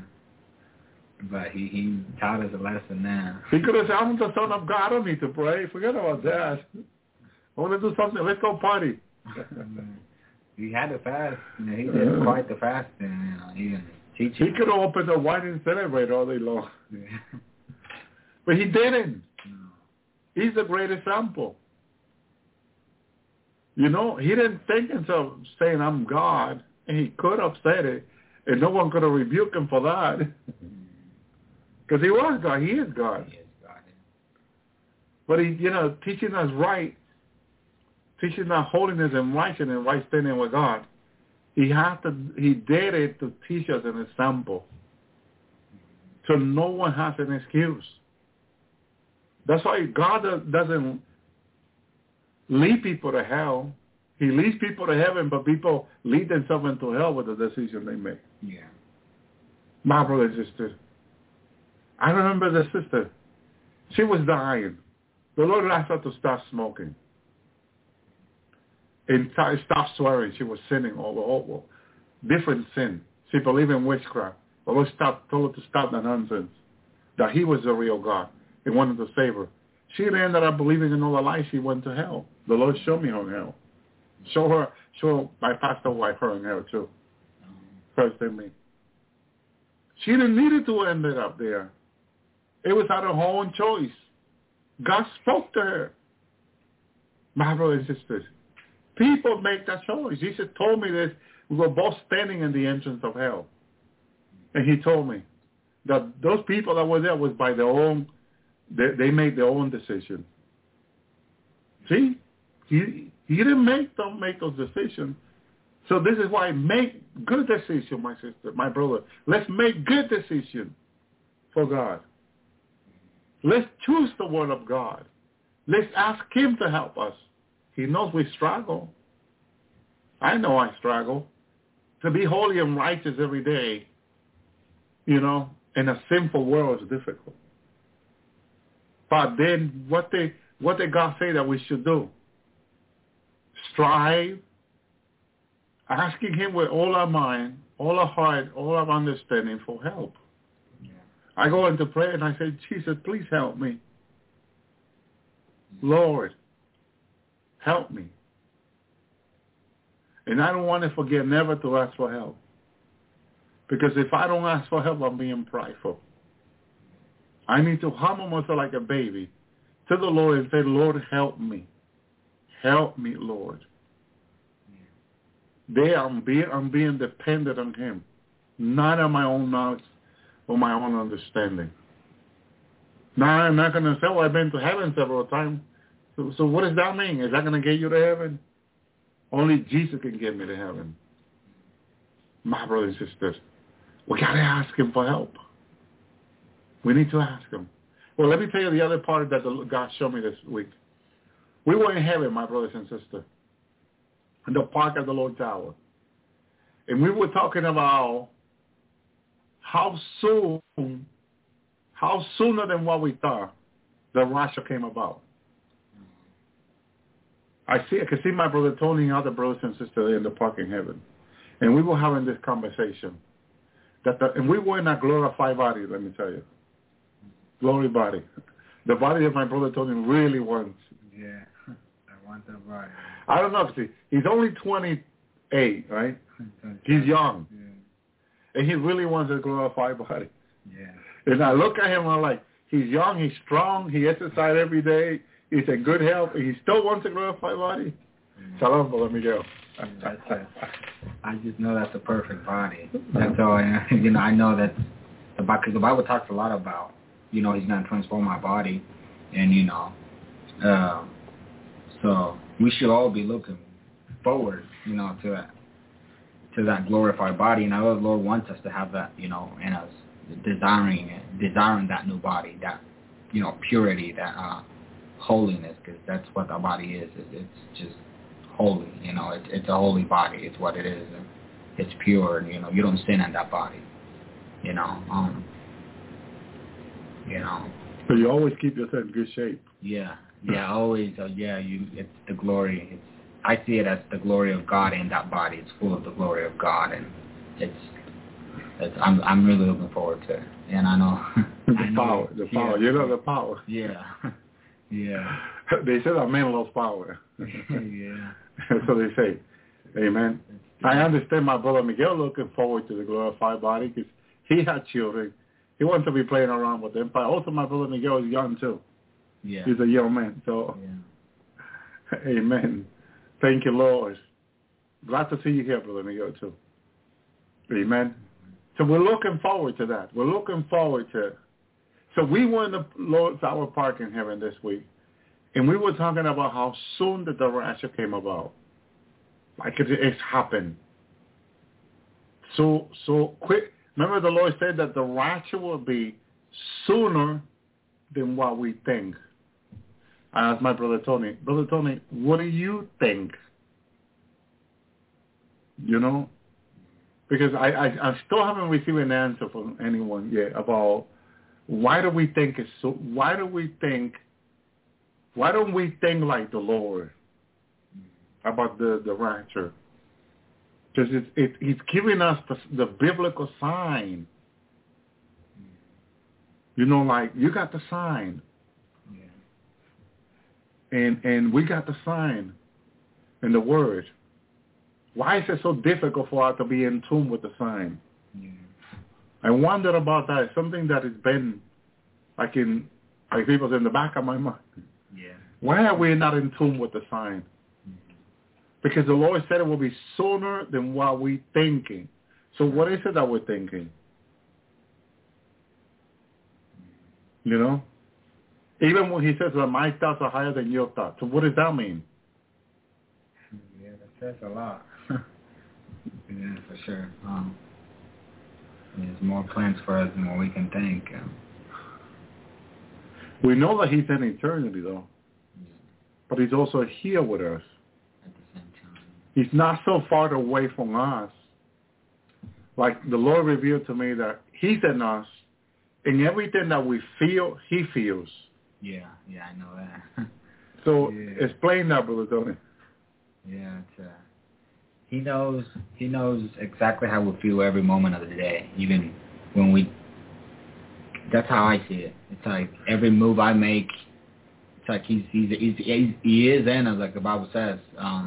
He's in our So heart. wait a minute. So you're telling me that if a young single man, a young single lady wants to get married right now in the Lord, really wants to get married, Jesus feels the same way. He wants to get married. Well, I didn't feel like that, but I meant.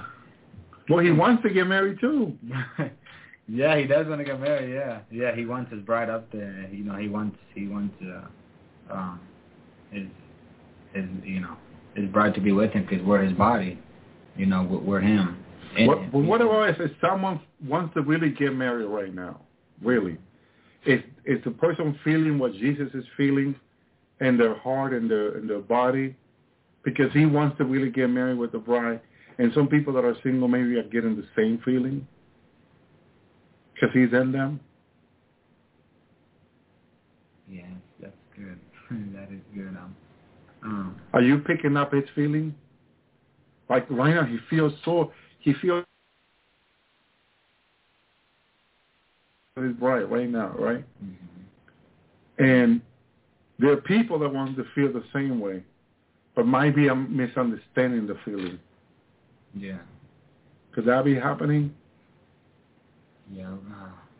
First of all, our desire should be the Lord's desire. For the Lord. Above all, it's got to be the Lord, because if the Lord's not there in anything. Well, I don't say that the desire is bad. Uh-huh. Because if it's like a fire in you, to wanting to be married, then that could be coming from the Lord. It's not bad. It's yeah. No, yeah, that does come from him. Yeah, you're right. To get married, to get married here, right? Mm-hmm. Yeah, that can definitely come from the Lord. Yeah, because that's how created in the beginning. Mm-hmm. Husband and wife. Mm-hmm. So, yeah, for sure. Because I seen the Lord in heaven not long ago. The bride was standing in front of him, the bride of Christ, and I saw Jesus looking at her straight into her eyes and love her, and she was looking at him. Like the Bible says, fix your eyes on Jesus. Yeah. So her eye was fixed on her, and he was fixing. Her was fixed on him, and him on her. Yeah. But it was like without even blinking. Oh man, that is first love. And she looked pure and white with a white dress, beautiful dress. He had his wedding garment, beautiful garment, and they were both looking at each other, and I'm looking like 10 feet away, both of them. And I actually walked up to the bride and gave her a kiss. He allowed me to do this in heaven. But it was, I would say a holy kiss. It was like, but, how do I explain this? It's so beautiful. Love is so beautiful in God. Because we think we love him more, but we think he loves us more. Exactly. Yeah. Oh, thank you, Lord. And it's the first time I shared it here, but, because I don't want people to misunderstand that. Because some people do misunderstand things you say. The wedding of the Lord is holy. It's pure. It's something ordained by Father.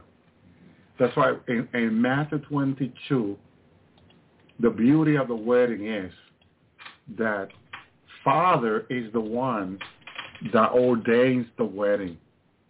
Yeah. Okay? He says, when he talks about the parable of the kingdom, it says, who made a marriage for his son. This king is Father, my brother and sister. This king is Father, who has arranged a wedding for his son with a pure bride, okay, who we soon are going to marry him. It's like when I was in the throne of the Lord inside with the wedding celebration, where the bride is, as I'm looking at the bride in that room, and I go into a mirror in heaven. And in this mirror, like the bride went into a chamber, which is significant of the bride going into the chamber. Because Isaiah says, come into thy chamber until the indignation pass. What's the indignation, Brother Tony? It's tribulation. Huh? The great tribulation. Like it never been again, like it never will be again. Like it never been before and it will be again. That indignation, as I saw the bride, she was beautifully dressed. She went into the room. And, you're always so curious, like, why? But once I follow her, I remember it was something that I said to her that, offended her.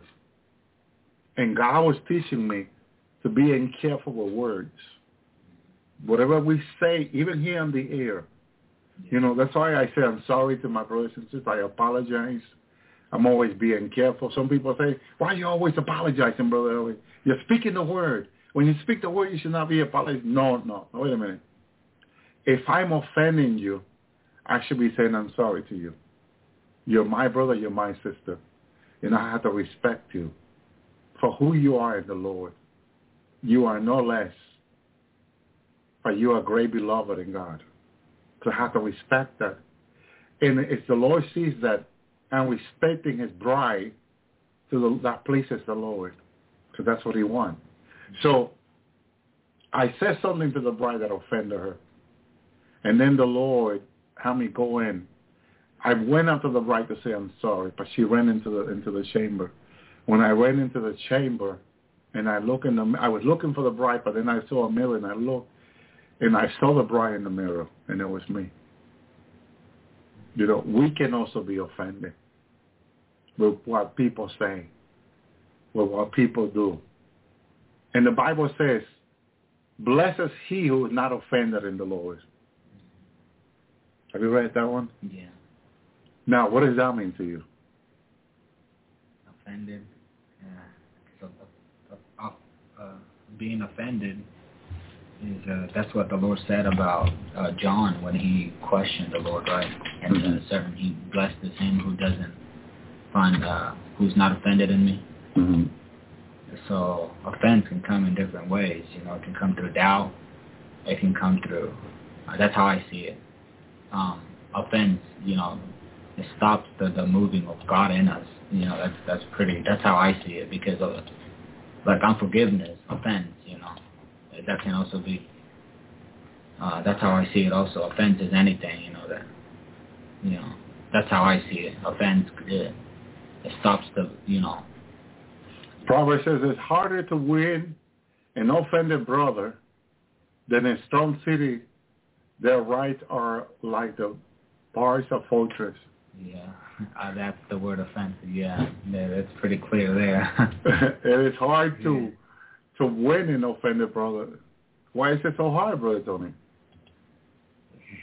Yeah, I think we've all experienced. I've experienced that, and it is hard. It gets, and you know, you have to sometimes, like me, you have to go to the Lord for help. You know, like, Lord, help me. You know, because sometimes people say things to you that it hurts. You know, it hurts you. You know, I don't know. It is very difficult. I know I've experienced it. I think most of us have. But when you have to, you have to really go to the Lord for that. Sometimes, you know, because it tends to overcome us a little bit, you know, in the flesh, because it's part of the flesh. We get offended, but that's why we go to the Lord, you know, and for help. That's what I did in my, Amen. You know, and when something like that happens, in terms of like whenever they hurt us, right? That's we have to take action. We do. Like me, I have to take action, even though if the person was wrong, I have to still take action and you know, and forgive, you know, and it was my responsibility. I'm responsible, you know, because I didn't want to hold anything toward that person, but I needed the Lord help, you know, and He did in many different occasions. Yeah. Amen. Yeah. Thank you, Lord. But I've noticed that any unforgiveness toward anyone, it stops you from growing in God. Mm-hmm. It really does. You don't grow whenever, because the Lord was clear when He said, you know, if you don't forgive your brother, neither will your Father forgive you. You know, so it's pretty clear. And I noticed that too. You don't grow spiritually whenever you hold something towards someone. You know, especially unforgiveness. You know. You know, and it's easy to be offended. Yeah, it is easy to be offended. Mm-hmm. I used to tell people back in 2012 when we started the Lord's Hour, I said, if I offended you, please forgive me and let me know. Mm-hmm. I used to say that a lot, and it worked out with a lot of people. But then when I stopped saying it, some people got offended. Mm-hmm. Like they wanted me to keep saying it. Then, but once in a while I come on and I say, I'm sorry if I have offended you. Please forgive me. Remember, I'm human. And I'm a son of God in a human body. And I'm going to make mistakes, you know. And you know, I'm not going to say we're not perfect. But I'm neither going to claim that we are. You know, we are in the Lord perfectly made. Yeah. You know, we are perfect in the Lord, but we for some reason we still make mistakes in this broken world. But we are perfectly made in the Lord. God did not make a mistake when He made us. There was nothing lacking when God made us, my brother and my sister. And when we go to heaven, that's what's going to show who we are in God. That God never made a mistake. You know. There are things that it's hard for us to, in this broken world, to get a hold of, but we just got to ask the Lord to help us every day. You know, but never call yourself a nobody. Never call yourself garbage. Believe that you are special in Jesus. You are special in the Lord. When the Lord revealed this to me, that we are special in him, it really changed my thinking on how you grow up in life, you know, thinking that you're not special, this and that, negative stuff. And that you hear from your family, from people, from school, from the system, from the community. But when you come to the Lord and you spend time with the Lord one-on-one and you walk with the Lord for years, he began to teach you that we are special to him. He made us special. That this broken life is the one telling you that you're not. The devil wants to tell you that you're not special, but each and one of us are. You know what makes you special and unique in God? There's only one of you in all creation. You see, if you are lost, someone special is lost. The devil knows this. God knows more this than anybody else, but the devil also understands this, that every single human being is special in God. He made us in his image and likeness. Special. And none of us are the same. Each and one of us are unique. You know, with all these supercomputers that are coming out with now, when they look into everyone's DNA, they keep finding out that everyone is different. That's why the vaccine could not work, because the vaccine was made from the testing of a few human beings. And they thought that it would work on anybody else the same. And that's why so many people are being sick with the vaccine, because it was made for certain humans but not for other humans, because every single human is different. And that's why some people are even killed when they are injected with the vaccine immediately, because their body cannot receive it, because they're made specially different. Each and one of us are different, my brother, my sister. Don't let anyone compare you to nobody, because in all God creation, there's only one of you.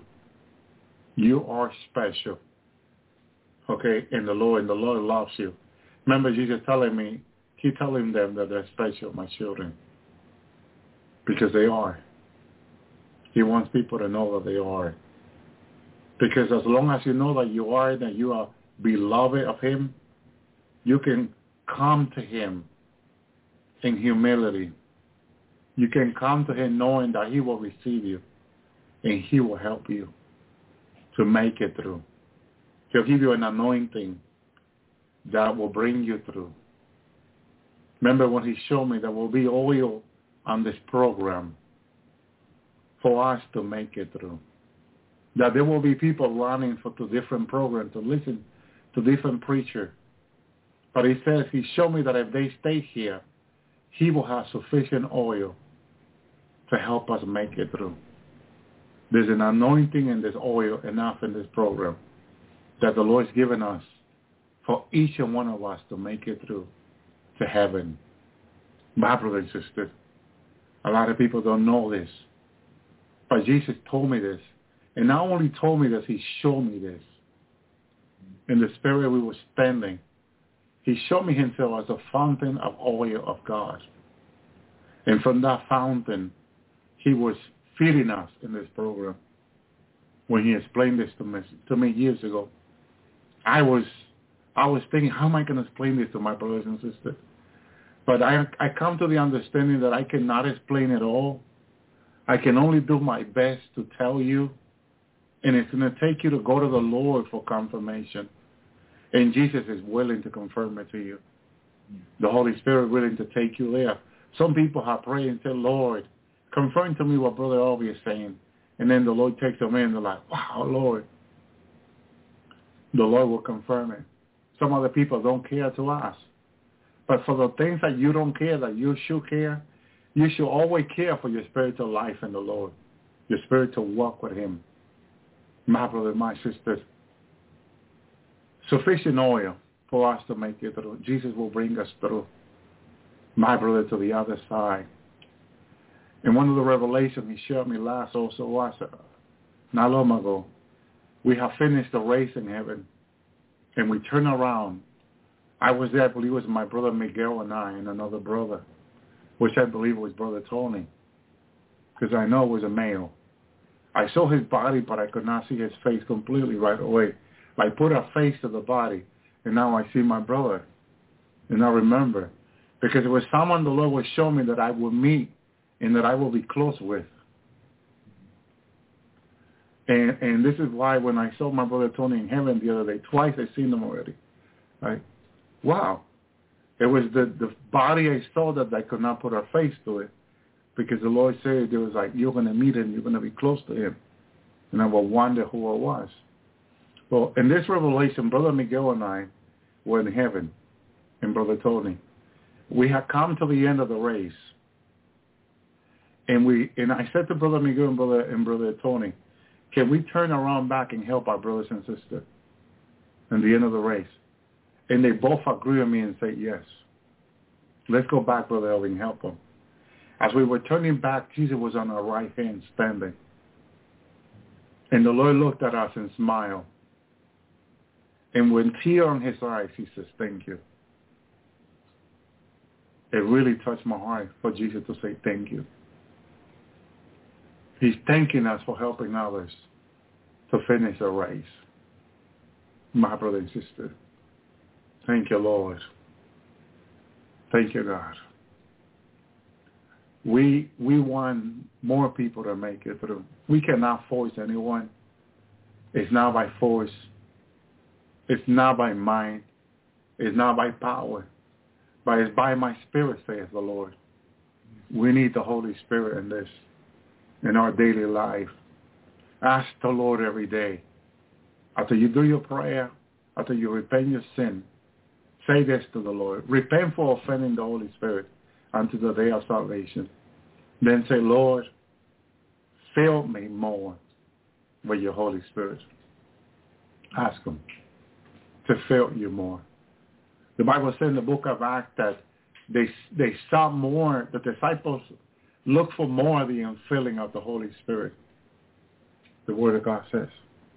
They keep asking for the infilling of the Holy Spirit in the book of Acts. Why? When you wonder why? Why? Why they were seeking for more? Because the Holy Spirit empowers us to work, to finish this race. He empowers us to finish this race. He knows the way, you know? And so we need to, my brother and sister, depend on the help of God. What did Jesus tell his disciple in the mighty Bible study of Jesus and the disciple? When he says that with God, all things are possible. What he was saying, Brother Tony? Yeah, it was in that same passage, I believe, when he said, with man, it's impossible, but with God, all things are possible. It clearly says it's all. You know, it says with God, all things are possible. It didn't say few or. But why did he needed to teach them that? Yeah. It was so important that he needed to explain to them, because so they will learn to depend on God. Mm-hmm. You know? Yeah. Because I was saying before, you feel good when you have money in your bank account. Don't you feel good? Well, I'm making this up. No, you're not making You feel good. You feel confident when you have money in your bank account. Yeah. Do you feel the same when you have nothing? Can you feel the same when you have nothing?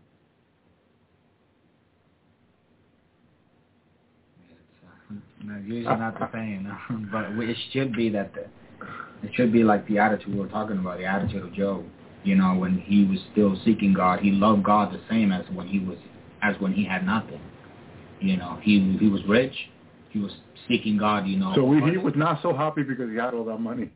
Yeah, no, money it wasn't in his heart. You know, you could tell that he was seeking God even in his you know, brokenness. Even when he had nothing, you know, he still sought God the same. You know, probably even more when he had nothing. Even when he lost everything, he worshiped God. Yeah. Can you still worship God without anything? Oh, that's too hard for you. God is asking you for too much.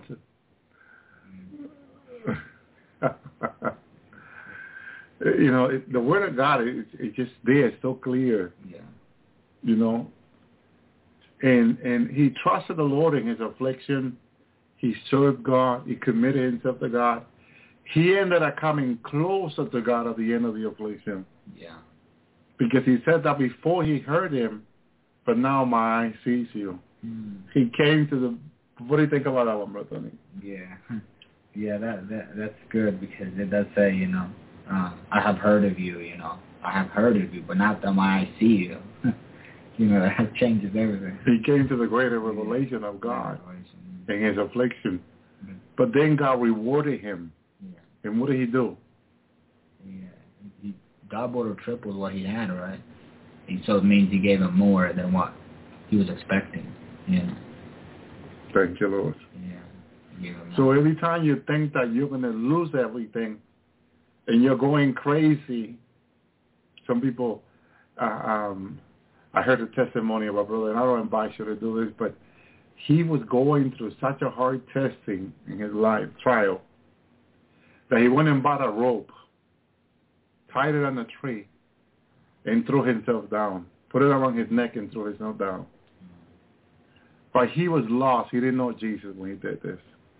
And before the rope broke, or before Jesus broke the rope, Jesus told him, give your life to me and serve me, and I will bless you.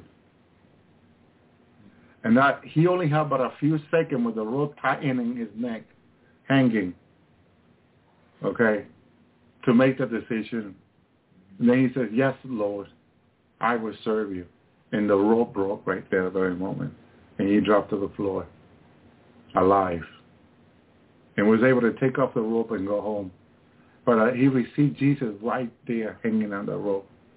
And those very seconds, my brothers and sisters, the grace of God is sufficient. Yeah. And I remember him testifying, and I'm there like, I didn't know that God takes it to that level. I didn't know that God takes it to the level that someone can be killing themselves and God still offer them salvation at the very moment. Yeah. You know, you think about it, someone's going to kill themselves, it's over. That's it, it's over. And God can still at that very moment save that person if the person repent. He said, I'm sorry to God right there. Remember like the sister who I went to minister to, driving in the highway, 93 North, the car flipped us in the air. She was backsliding. She said, I'm sorry to Jesus to repent and to save her from the car accident. I think it only took 3 to 4 seconds in the air for the car to flip after he hit a metal guard, right? The car flipped in the air. And that flip, she repented. Yeah. And the Lord forgiven her right there and saved her life. Man, God. I said, sister, explain that to me. You know, and you know what the Lord says? Get a hold of Elvie, my son, and have him come and teach him my word. And she sent a message to my church. They were looking for me. Why? Well, the woman just come out of the hospital. She had a neck bracelet, arm. She had broken several ribs, broken her neck, her shoulder, broken many bones. It was something very serious. Even one of her sons ended up dying in the car accident. It was really, really bad car accident. But, you know, God is good. And his mercy endures forever. She was able to minister to her son before he passed away. You know, I spoke with one of them also. You know, it was, God's grace is sufficient. Why when people quit on people and say, you know, it's over for you? God said, no, it's not over, not yet. The Lord is always interceding, intervening, being there for people. Yeah. Even when we give up. Because sometimes we give up on people. It's a human, you know, it's a human thing to quit on people or quit on situations. When the situation gets really bad, sometimes we quit. Or we want to quit. We want to say, you know, I think I had it with that. I'm not doing that anymore. But not the Lord, not the Lord. He doesn't quit on people. He's always willing to save them, rescue them, and bring them into his kingdom. Because you know what? He's the only Savior. And everything that we're going through right now is temporary. Compared to the eternity, he's about to bring us in. Never-ending joy. Never-ending happiness. That's what I understood last week about the rapture when the Lord brought me into heaven. We were talking about the rapture, how soon it happens. And then I understood that if we compare the time we've been on the earth, even from the time the earth was made, compared to the place we're going, when we compare eternity to the age of the earth, it's like nothing. Nothing. And we'll look back to our time. You know, we're talking about the earth is, 500 billion years old? I think it's 450 billion years old, 53. Well, compared to the time we've been here, we haven't been here 100 years yet. And we think it's long. We have some of us have only been here 50. And we already think it's long compared to 450 billion years old. So when we get to heaven, when we look back and say, and I thought it was thinking, well, it was nothing. That was really nothing. Like the sign that says, that was easy. So keep looking forward to being with the Lord. You know, the hope of glory. Christ in us, the hope of glory. Keep it in your life. Remember that he'll stay in us with through holiness and righteousness. If we decide to sin or be like Israel, I want to show you this quickly. I don't want to forget this. Number 11. I want to take you there. I want to read this to you. Because this really happened in this story as I was reading it. And I was thinking about the story. Because God wants us to think about the things on high, the things above. Look at this. Number 11, verse 1. But let me read it from the King James because this is from the, I'll go back to it, but I want you to see. When the people complain, this is the children of Israel, with Moses in the wilderness. My brother and my sisters. He's bringing Moses, Aaron, and Mary, bringing the people through the wilderness, right? Look what the people began to do. And when the people began to complain, it displeased the Lord. And the Lord heard it. He was displeased. And the other thing is because he was listening to them. God is listening also to you and I. Every day, every second of the day, every hour. Be careful what you say. Please be careful. Don't be careless with your words. Try to be righteous in your speaking. And ask the Lord for help if you're having a hard time. Because we do it, sometimes we'll make a joke about something, and then it's like, we have to repent. Don't be careless in your word and your thinking and your desire. Have the mind of Christ. Have the heart of the Father. Jesus said, be ye thou perfect like the Father is in heaven. Ask him that you want to be perfect like your Father. Ask the Lord you want to be holy like him. And ask, you want to be humble like the Holy Spirit. Please is important. So when the people complain, it displeased the Lord. You know what this displease is? Genesis 6. It hurt the Lord that he had made man. Not grieved, right? Yeah, it grieved him in his heart that he had made man. Like, I made this person. But it hurt me so much that I did. The Lord thinking. They pleased the Lord. And the Lord heard it when they murmur. And his anger was kindled. It's like a lamp, right? Like a candle. Yeah. Candle, yeah. And it lit it up right away. It was like lighting up the wrong candle. But his anger was kindled. It's just like, it's a sight of God that if we are righteous in our speaking, in our behavior, his anger will not kindle. Why is his anger kindled against the world right now? Infuriating. Yeah. Why? Because of sin. The only thing that pleases God is sin. Because didn't we read a verse that the Lord played with them? in the translation of the Complete Jewish Bible, there is remember the verse we were reading? Yeah, Proverbs 8, yeah. Yes, Proverbs 8, Yeah. Proverbs 8. In the Complete Jewish Bible, when he talks about, he played with, let me look it up. I know this is so important. Thank you, Lord. Thank you, Jesus. He's giving us things that we're like, oh man, he's so awesome. Thank you, Lord. I can't remember the verse. Hallelujah. Thank you, Jesus. But we know it's there in Proverbs 8. Hallelujah. Okay, here it is. I can start it. Let me see. This is when wisdom said, he says, okay, Proverbs 8:22, Adonai made me in the beginning of his way, the first of the ancients' work. I was appointed before the world, before the start, before the earth beginnings. Okay, when I was brought forth, there was no ocean's depths. Okay, no spring brimming with water. I was brought forth before the hills, before the fountains had settled in place. Okay, he had not yet made the earth, the field, even the earth's first grain of dust. When he had established the heaven, I was there. When he drew the horizon circle of the deep, when he had set the skies above in place, when the fountains of the deep were poured forth, when he prescribed boundary into the sea, so that the water would not trespass his commandment. When he had made out of the foundation of the earth, I was with him of someone he could trust. Remember when we said that Father said that he only trusted His Son and the Holy Spirit? Well, there it is.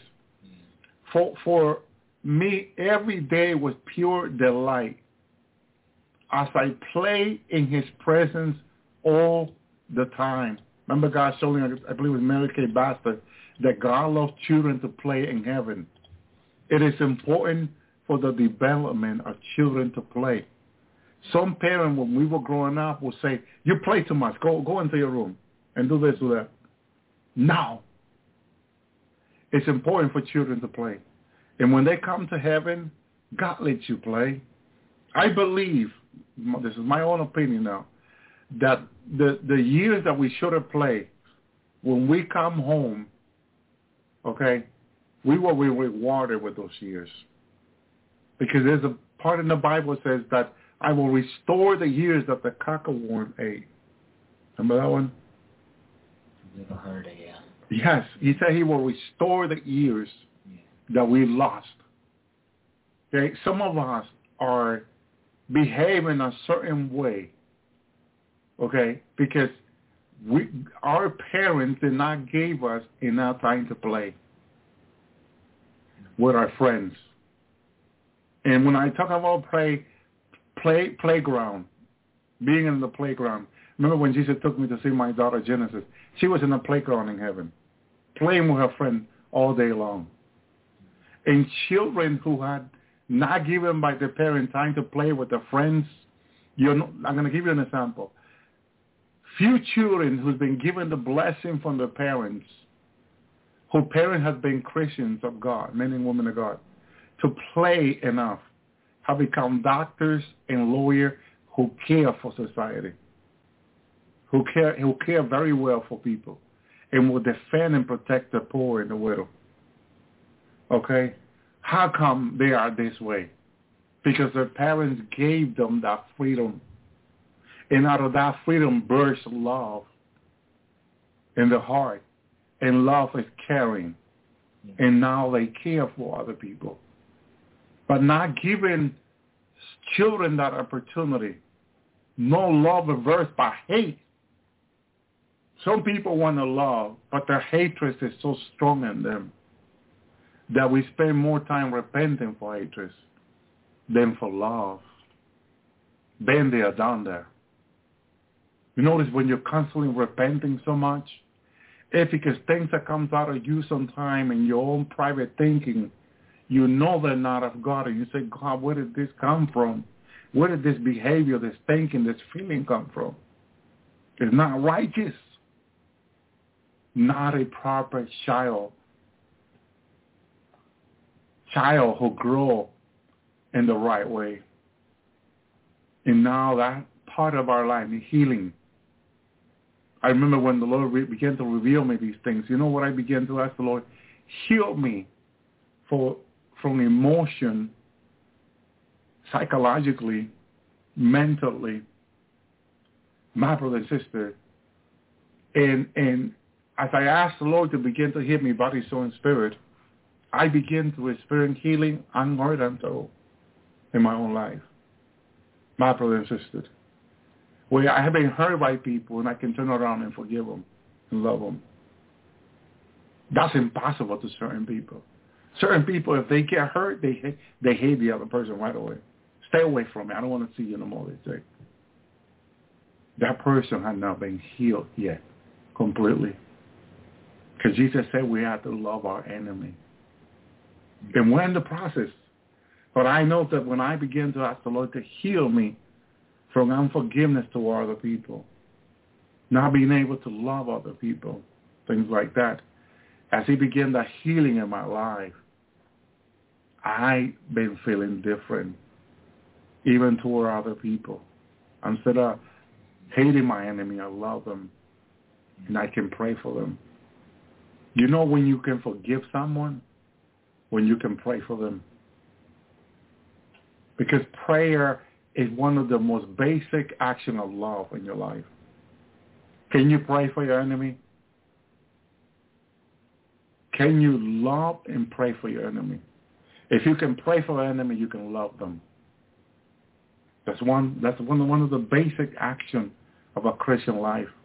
There are people that certain Christians cannot pray for because they hate them. When we should love our enemy. I question myself when I could not love certain evil people. Then I question my own love. Am I truly walking the walk? And then I begin to repent. And I begin to break generational curse in my own generational line. I said, Lord, I break this generational curse of a hatred in my family line. So my father and my mother's side, first, second, third, fourth. Because he said he will visit the evil until the fourth generation. Back to and name. I'm sorry, Jesus. Please forgive me. Please break this curse in Jesus' name. Through the cross, through the blood, in Jesus' name. Break this curse in my generational life. Set her free of hatred. Help me to love my enemy, Lord. Love my neighbor as I love myself. You know why people cannot love their neighbors? Because they don't love themselves. They don't love themselves.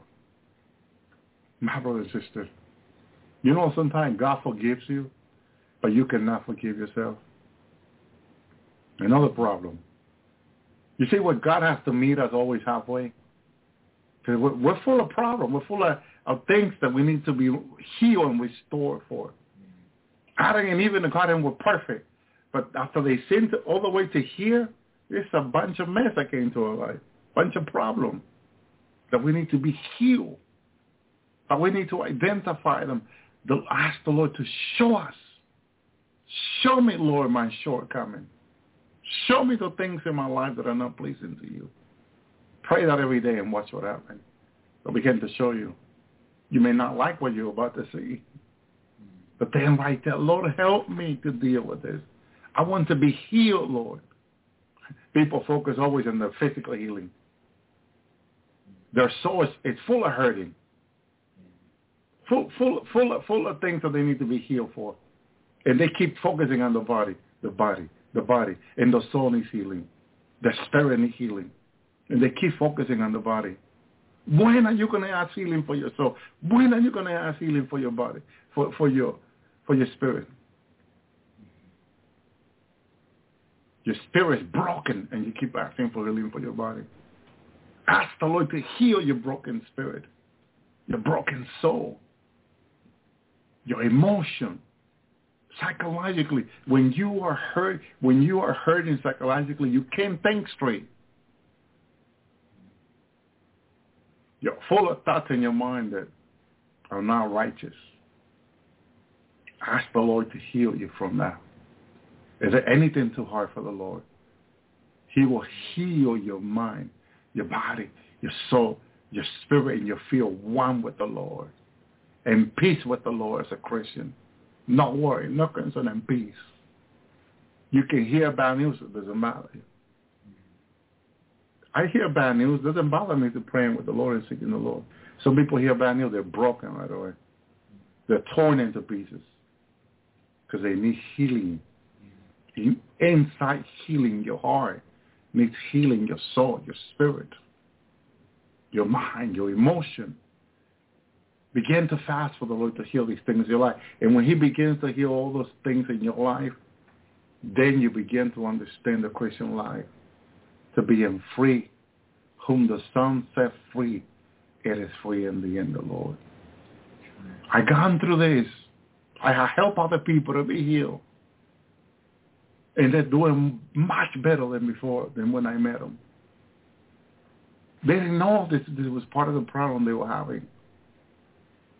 Be healed in the Lord.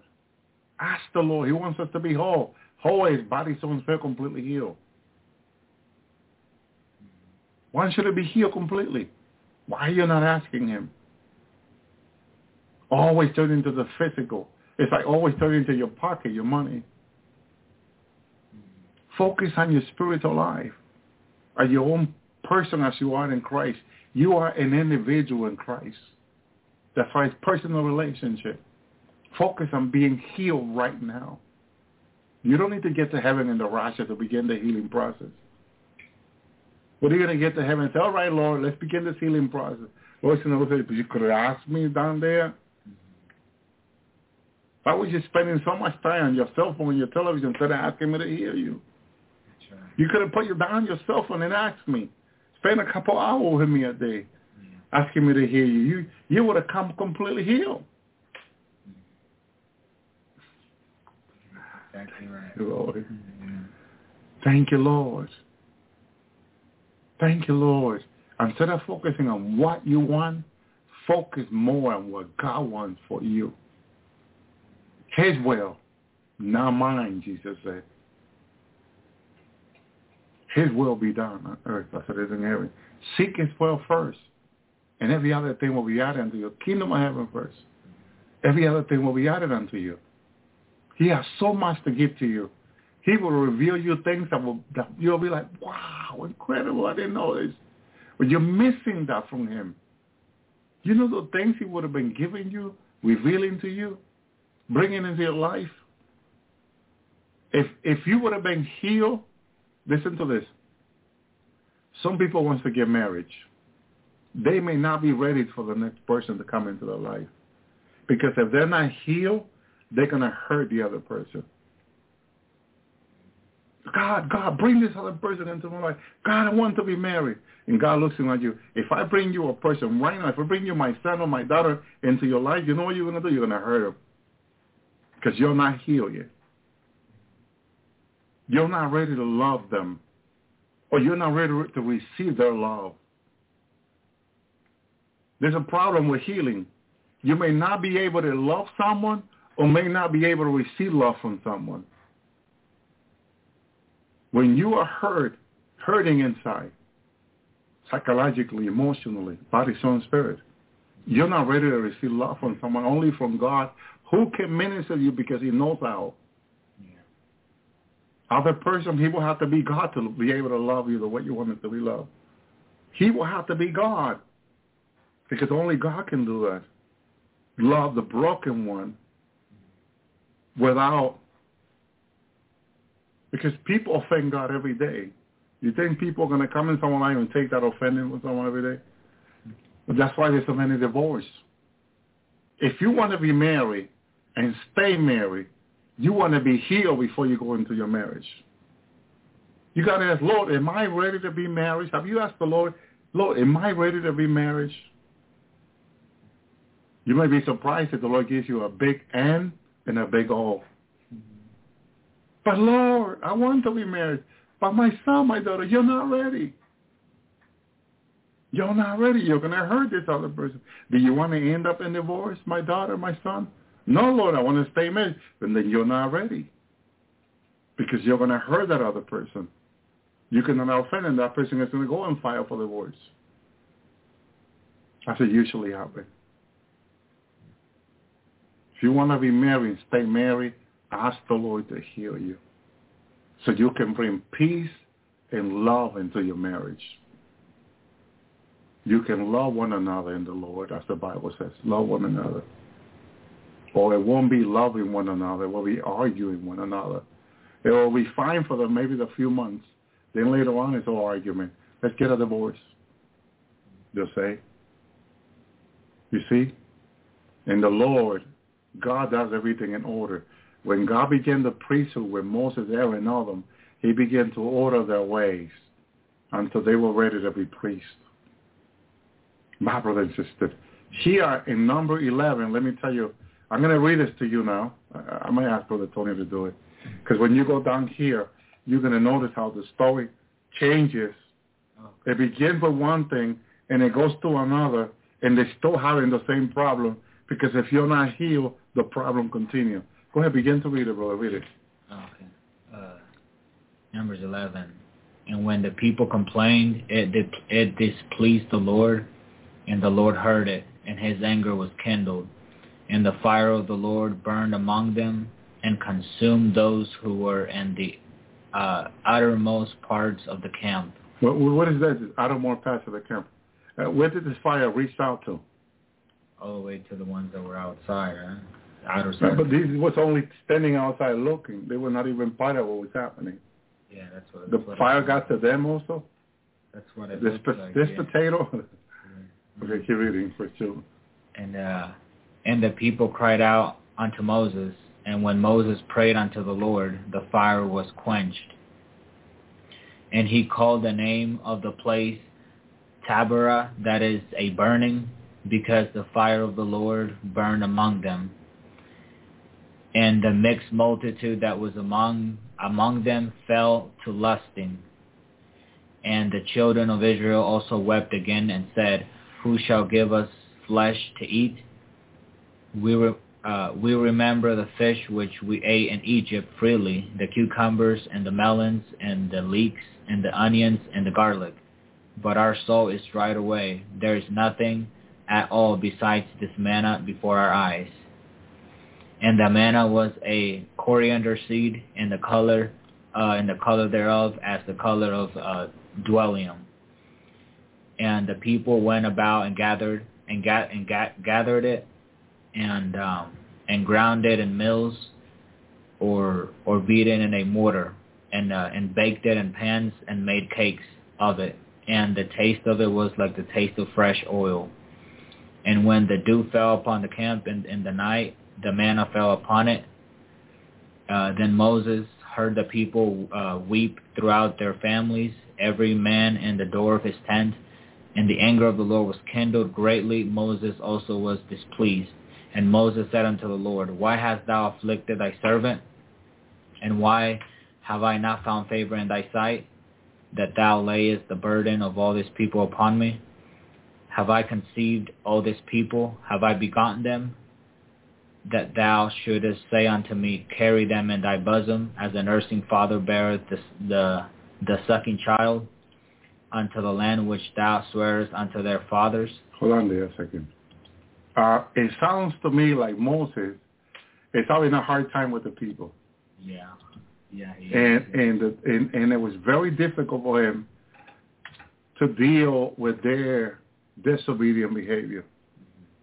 Now, it went from then murmuring now until a few days after lusting.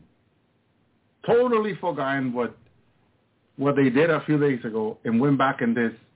If you're not healed in the Lord, if you don't ask the Lord to come into your life and heal your heart, your body, soul, and spirit, you're going to be acting like the children of Israel.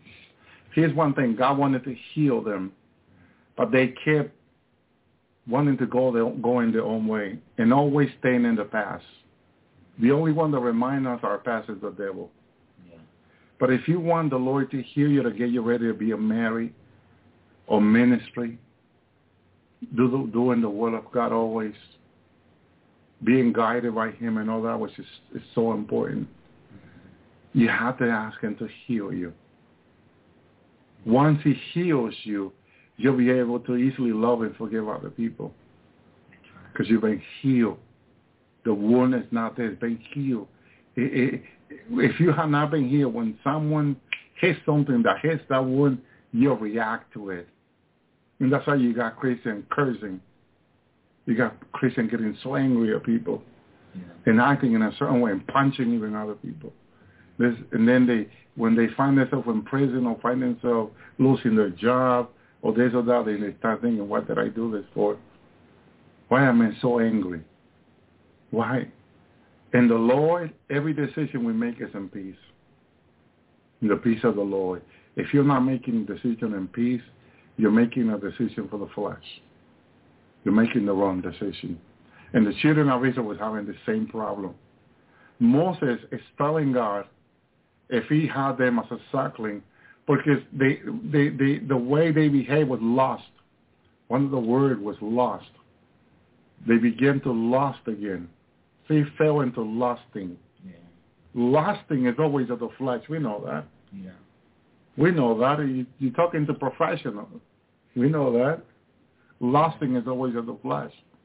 And they fell into that. So what happened? If you're not careful with being healed in the Lord, body, soul, and spirit, emotionally, psychologically, you'll continue to do the same. You even continue to pray the same. Have your prayer been the same for how long now? David said he had a new song in him. It was not the same prayer. It changed. It was new every day with David. David was healed, restored. The fullness of God was in him. He had a new song in him every day. David prayed different. How is your prayer? I want to ask you, have your prayer been the same in 5 years? Think about it. Or has it changed? Because when you pray, I want, it's the same. But when you seek the will of God, it changes. David said God put a new song in his mouth.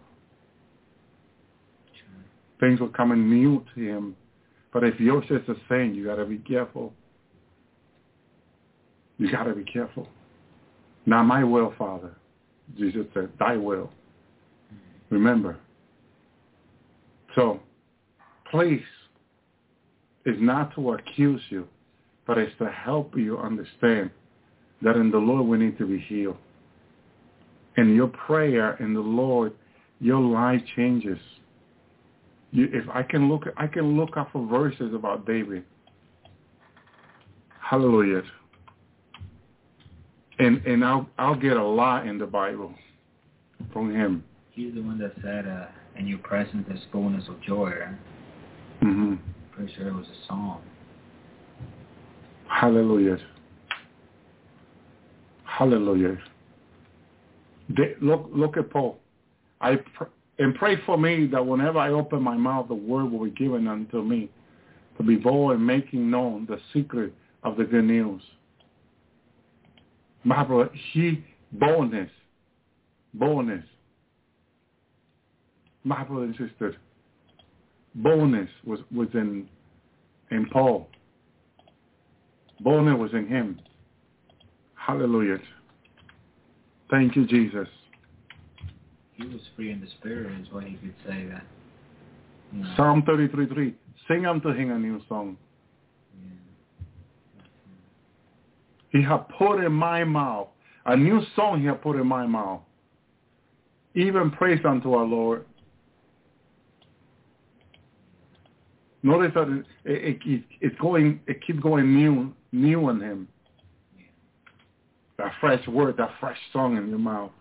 Yeah. That's right. Because it's not our will, his will. Yeah. He will pour it into us. That's right. And when you are healed, it flows.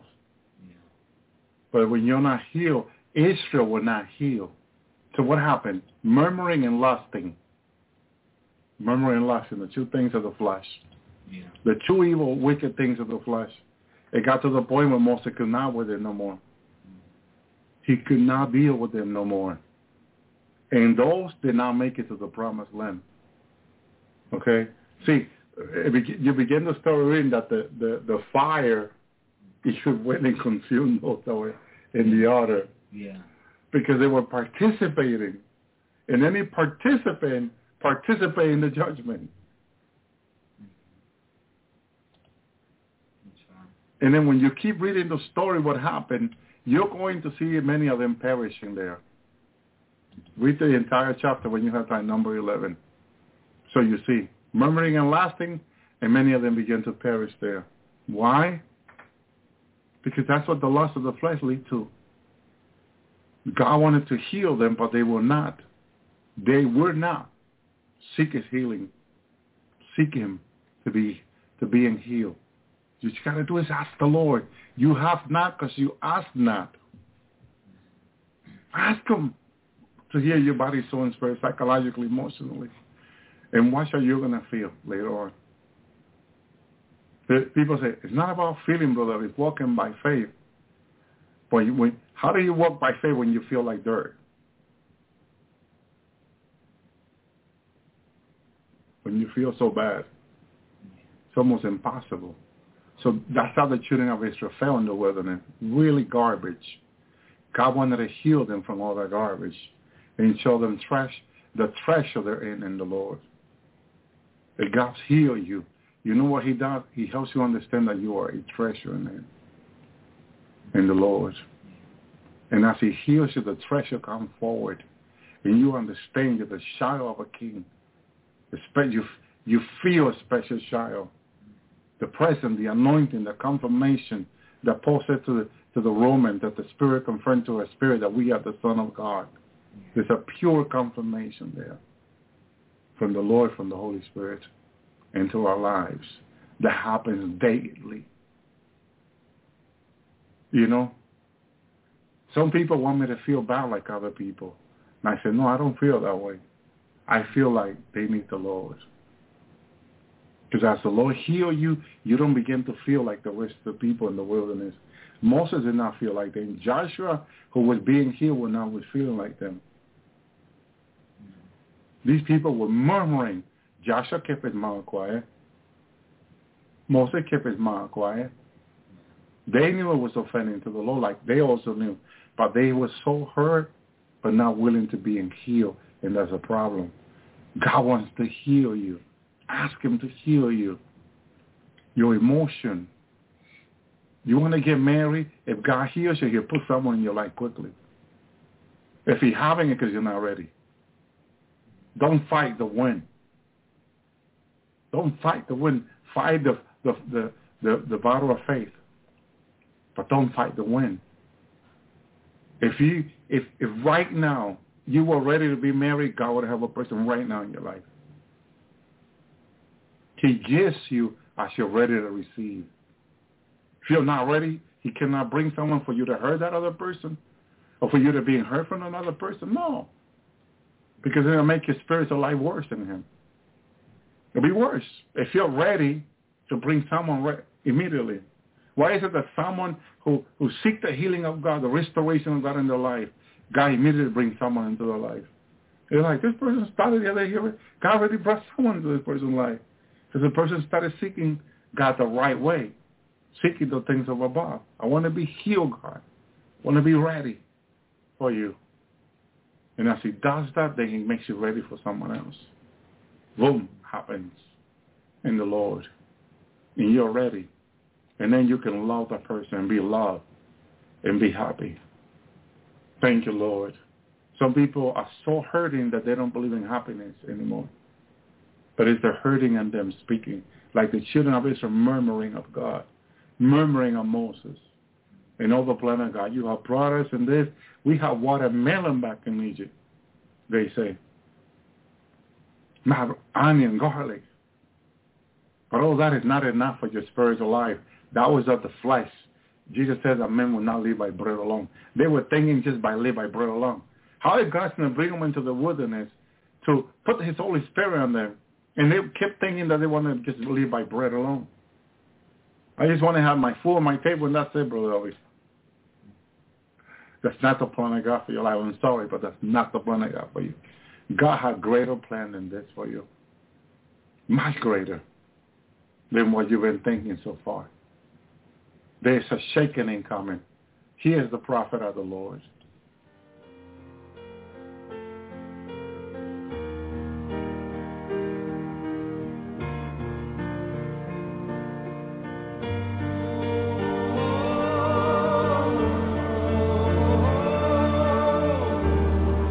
Coming now. You need to come. You have to share.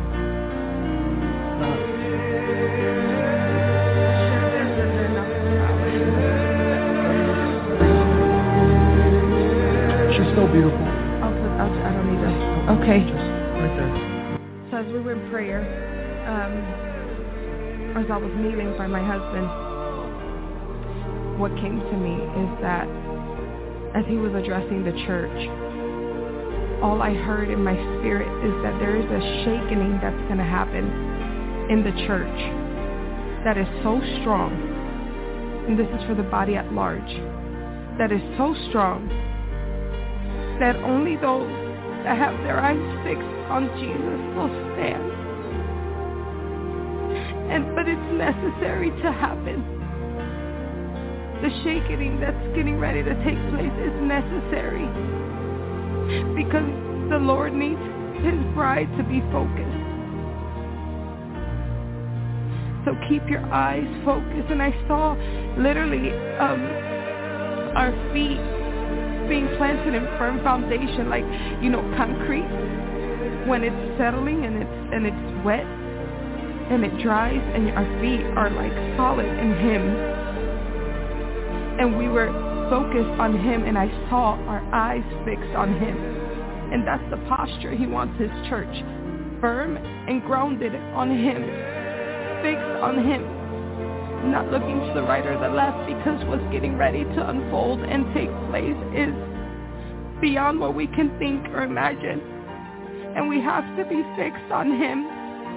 We have to be so just devoted and just focused on him, which is why he's trying to address his bride and get you refocused. That is not about ministry. It's not about all these other things. It's about him.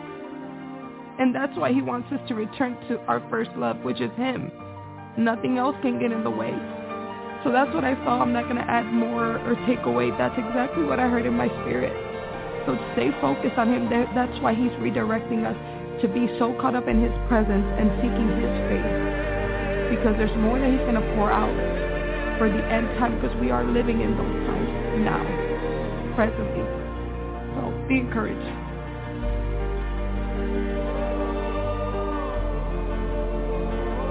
Folks, today's message is titled, Understanding the Times and the Sons of Issachar. The sons of Issachar have been heavy on my heart lately. For those of you that don't know who Issachar was, he was one of the sons of Jacob, born to Leah. You can read about that in the book of Genesis, chapter 35, verse 23. Something very interesting was said about the sons of Issachar. We are told they had an understanding of the times. In fact, in the book of 1 Chronicles, chapter 12, verse 32, we read the following. Of the sons of Issachar, who had understanding of the times, to know what Israel ought to do, their chiefs were 200, and all their brethren were at their command. If you're a student of Bible prophecy in the world today, you can clearly discern the times we are living in. But most of the church has no clue about the times and seasons that God has so clearly laid out for us in his word.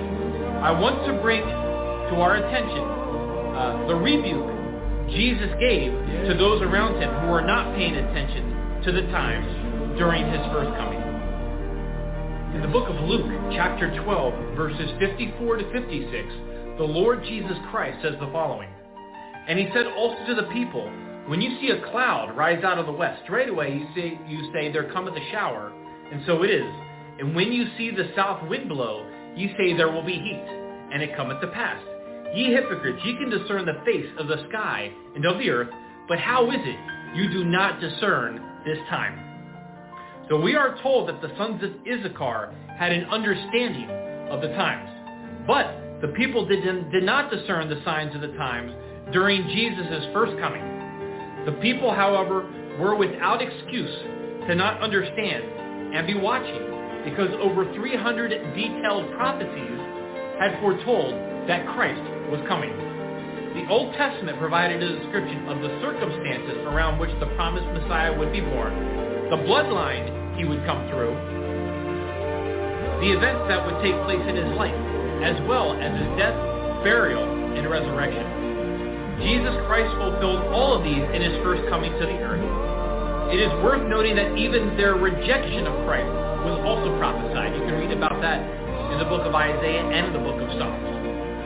The people could discern by looking at the sky if good or bad weather was coming, but they could not discern the promised coming of their Messiah, to be watching and waiting for it.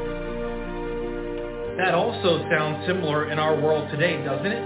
All of the signs Jesus told us to look for to signal his soon return are staring us in the face. And yet the majority of the world could care less and have no clue about what is about to come upon this world. In the book of Luke chapter 21, verse 35, the Lord Jesus Christ says the following, "For as a snare it shall come on all them that dwell on the face of the whole earth." Is there a connection between the sons of Issachar and those of us around the world today that are watching for the Lord's return? Recognize the season we are in and know that Jesus Christ is about to rapture his church? I would say absolutely. Again, we are told the sons of Issachar had an understanding of the times, which means they were aware of what time they were living in. We are told very clearly in 1 Thessalonians chapter 5 that we, the children of light, will have an understanding of the times, and we will see the day approaching. The Bible also tells us that day should not catch us off guard like a thief in the night. Unfortunately, for the majority of the world, it will catch them off guard because they are not watching. In 1 Thessalonians chapter 5, verse 1-9, the Apostle Paul records the following, "But of the times and the seasons, brethren, ye have no need that I write unto you, for yourselves know perfectly that the day of the Lord so cometh as a thief in the night. For when they shall say peace and safety, then sudden destruction cometh upon them as travail upon a woman with child, and they shall not escape. But ye, brethren, are not in darkness, that day should overtake you as a thief. You are all the children of light, and the children of the day. We are not of the night, nor of darkness. Therefore let us not sleep as do others, but let us watch and be sober. For they that sleep, sleep in the night, and they that be drunken are drunken in the night. But let us who are of the day be sober, putting on the breastplate of faith and love, and for an helmet, the hope of salvation. For God hath not appointed us to wrath, but to obtain salvation by our Lord Jesus Christ." Which one of these two groups do you fall into? Are you like those of the world who blind themselves to the magnificent fulfillment of prophecy as it stares them in the face? Or are you like the sons of Issachar, who understood in advance what incredible times they lived in and watched in anticipation? If anyone is watching this that doesn't believe we are living in amazing times and in the season of the Lord's soon return, I implore you to be like the sons of Issachar. Be a Berean and do your due diligence to confirm for yourself what season we are living in. The Lord is coming, and he is coming soon. The signs are undeniable, and they're right in our face, right here and right now. We have to occupy until the Lord comes. We need to tell people that Jesus Christ is the only way to the kingdom of heaven, and he's the only name that can save them. We need to tell them right here and right now to put their faith and their trust in the blood of Jesus right now. They need to believe Jesus Christ died on the cross for their sins. He was buried, and he rose again. He resurrected on the third day, as it is written in the scriptures, and we need to tell them that now, because tomorrow is not promised. And make no mistake about it, Jesus is coming, and he's coming one day, very, very, very soon. Keep looking up, keep watching with me, and God bless you all. You're up. All right, now I heard this over and over for how many days now? The first two comments. Can you see the danger? Can you see the danger? The earth is quaking, and it will continue to do so until you recognize the truth. I am. A massive earthquake, unlike any other, is coming. Have you prepared? Your enemies will take full advantage of this cataclysmic disaster and the chaos following it. Okay, now this is the scary part here. Yeah, it is. Okay, new weapons of destruction will be used to compound the damage. The land will be desolate, uninhabitable. Many will be forced underground to escape the fallout. That word, fallout. The rich men have already prepared for this. The poor man, like us, I'm sad to say, the poor man will succumb. Call on me now. Pray for discernment, wisdom, knowledge, and understanding. I will shorten the days. Remember, I am with you. Fear not. Well, how about that? It sounds like while all this chaos is going to go on, there's going to be countries that are going to take advantage of it, and they're going to try to move in. Yep, that's what it says. That's what it sounds like, which is instead of working together. And I'm going to say, you guys, now on my Facebook page, I did put nuclear winter up there and nuclear fallout. So if you're not on those pages, just Google it and see what that is. Praise you, Yeshua. Hallelujah. Last night, he takes me in the spirit where the bride of Christ is, spiritual right now.